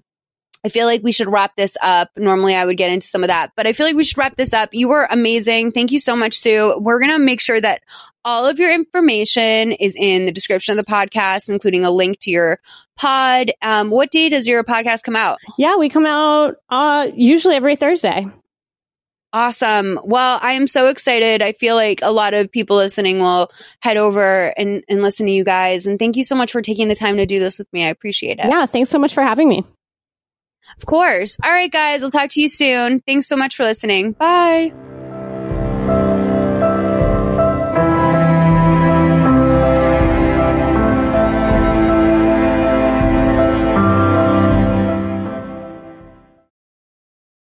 Hey there, this is Justin Bartha. I made a funny new podcast, King of the Egg Cream. It has the greatest cast in the history of podcasts with actors like Louis Black. I'm torn by my feelings for two women. Bobby Cannavale. You can eat it, or if someone hits you, you can put it on your cut. Melanie Linsky. I wonder what these marvelous things are that look just like boiled chicken feet. Jason Ritter. I can break things and pick locks and kill people. Michael Stuhlbarg. The whole point is to inspire people that they should make themselves better. Ari Grainer. No, don't whet its appetite. What are you, an idiot? Me, Justin Bartha. That's not just any egg cream, that's a Lemke's special. And all narrated by the hilarious Richard Kind. This is the story of Harry Dalowitz and how he rose from nothing to become New York's King of the Egg Cream. So if you like funny true stories, come listen to King of the Egg Cream, available wherever you get your podcasts.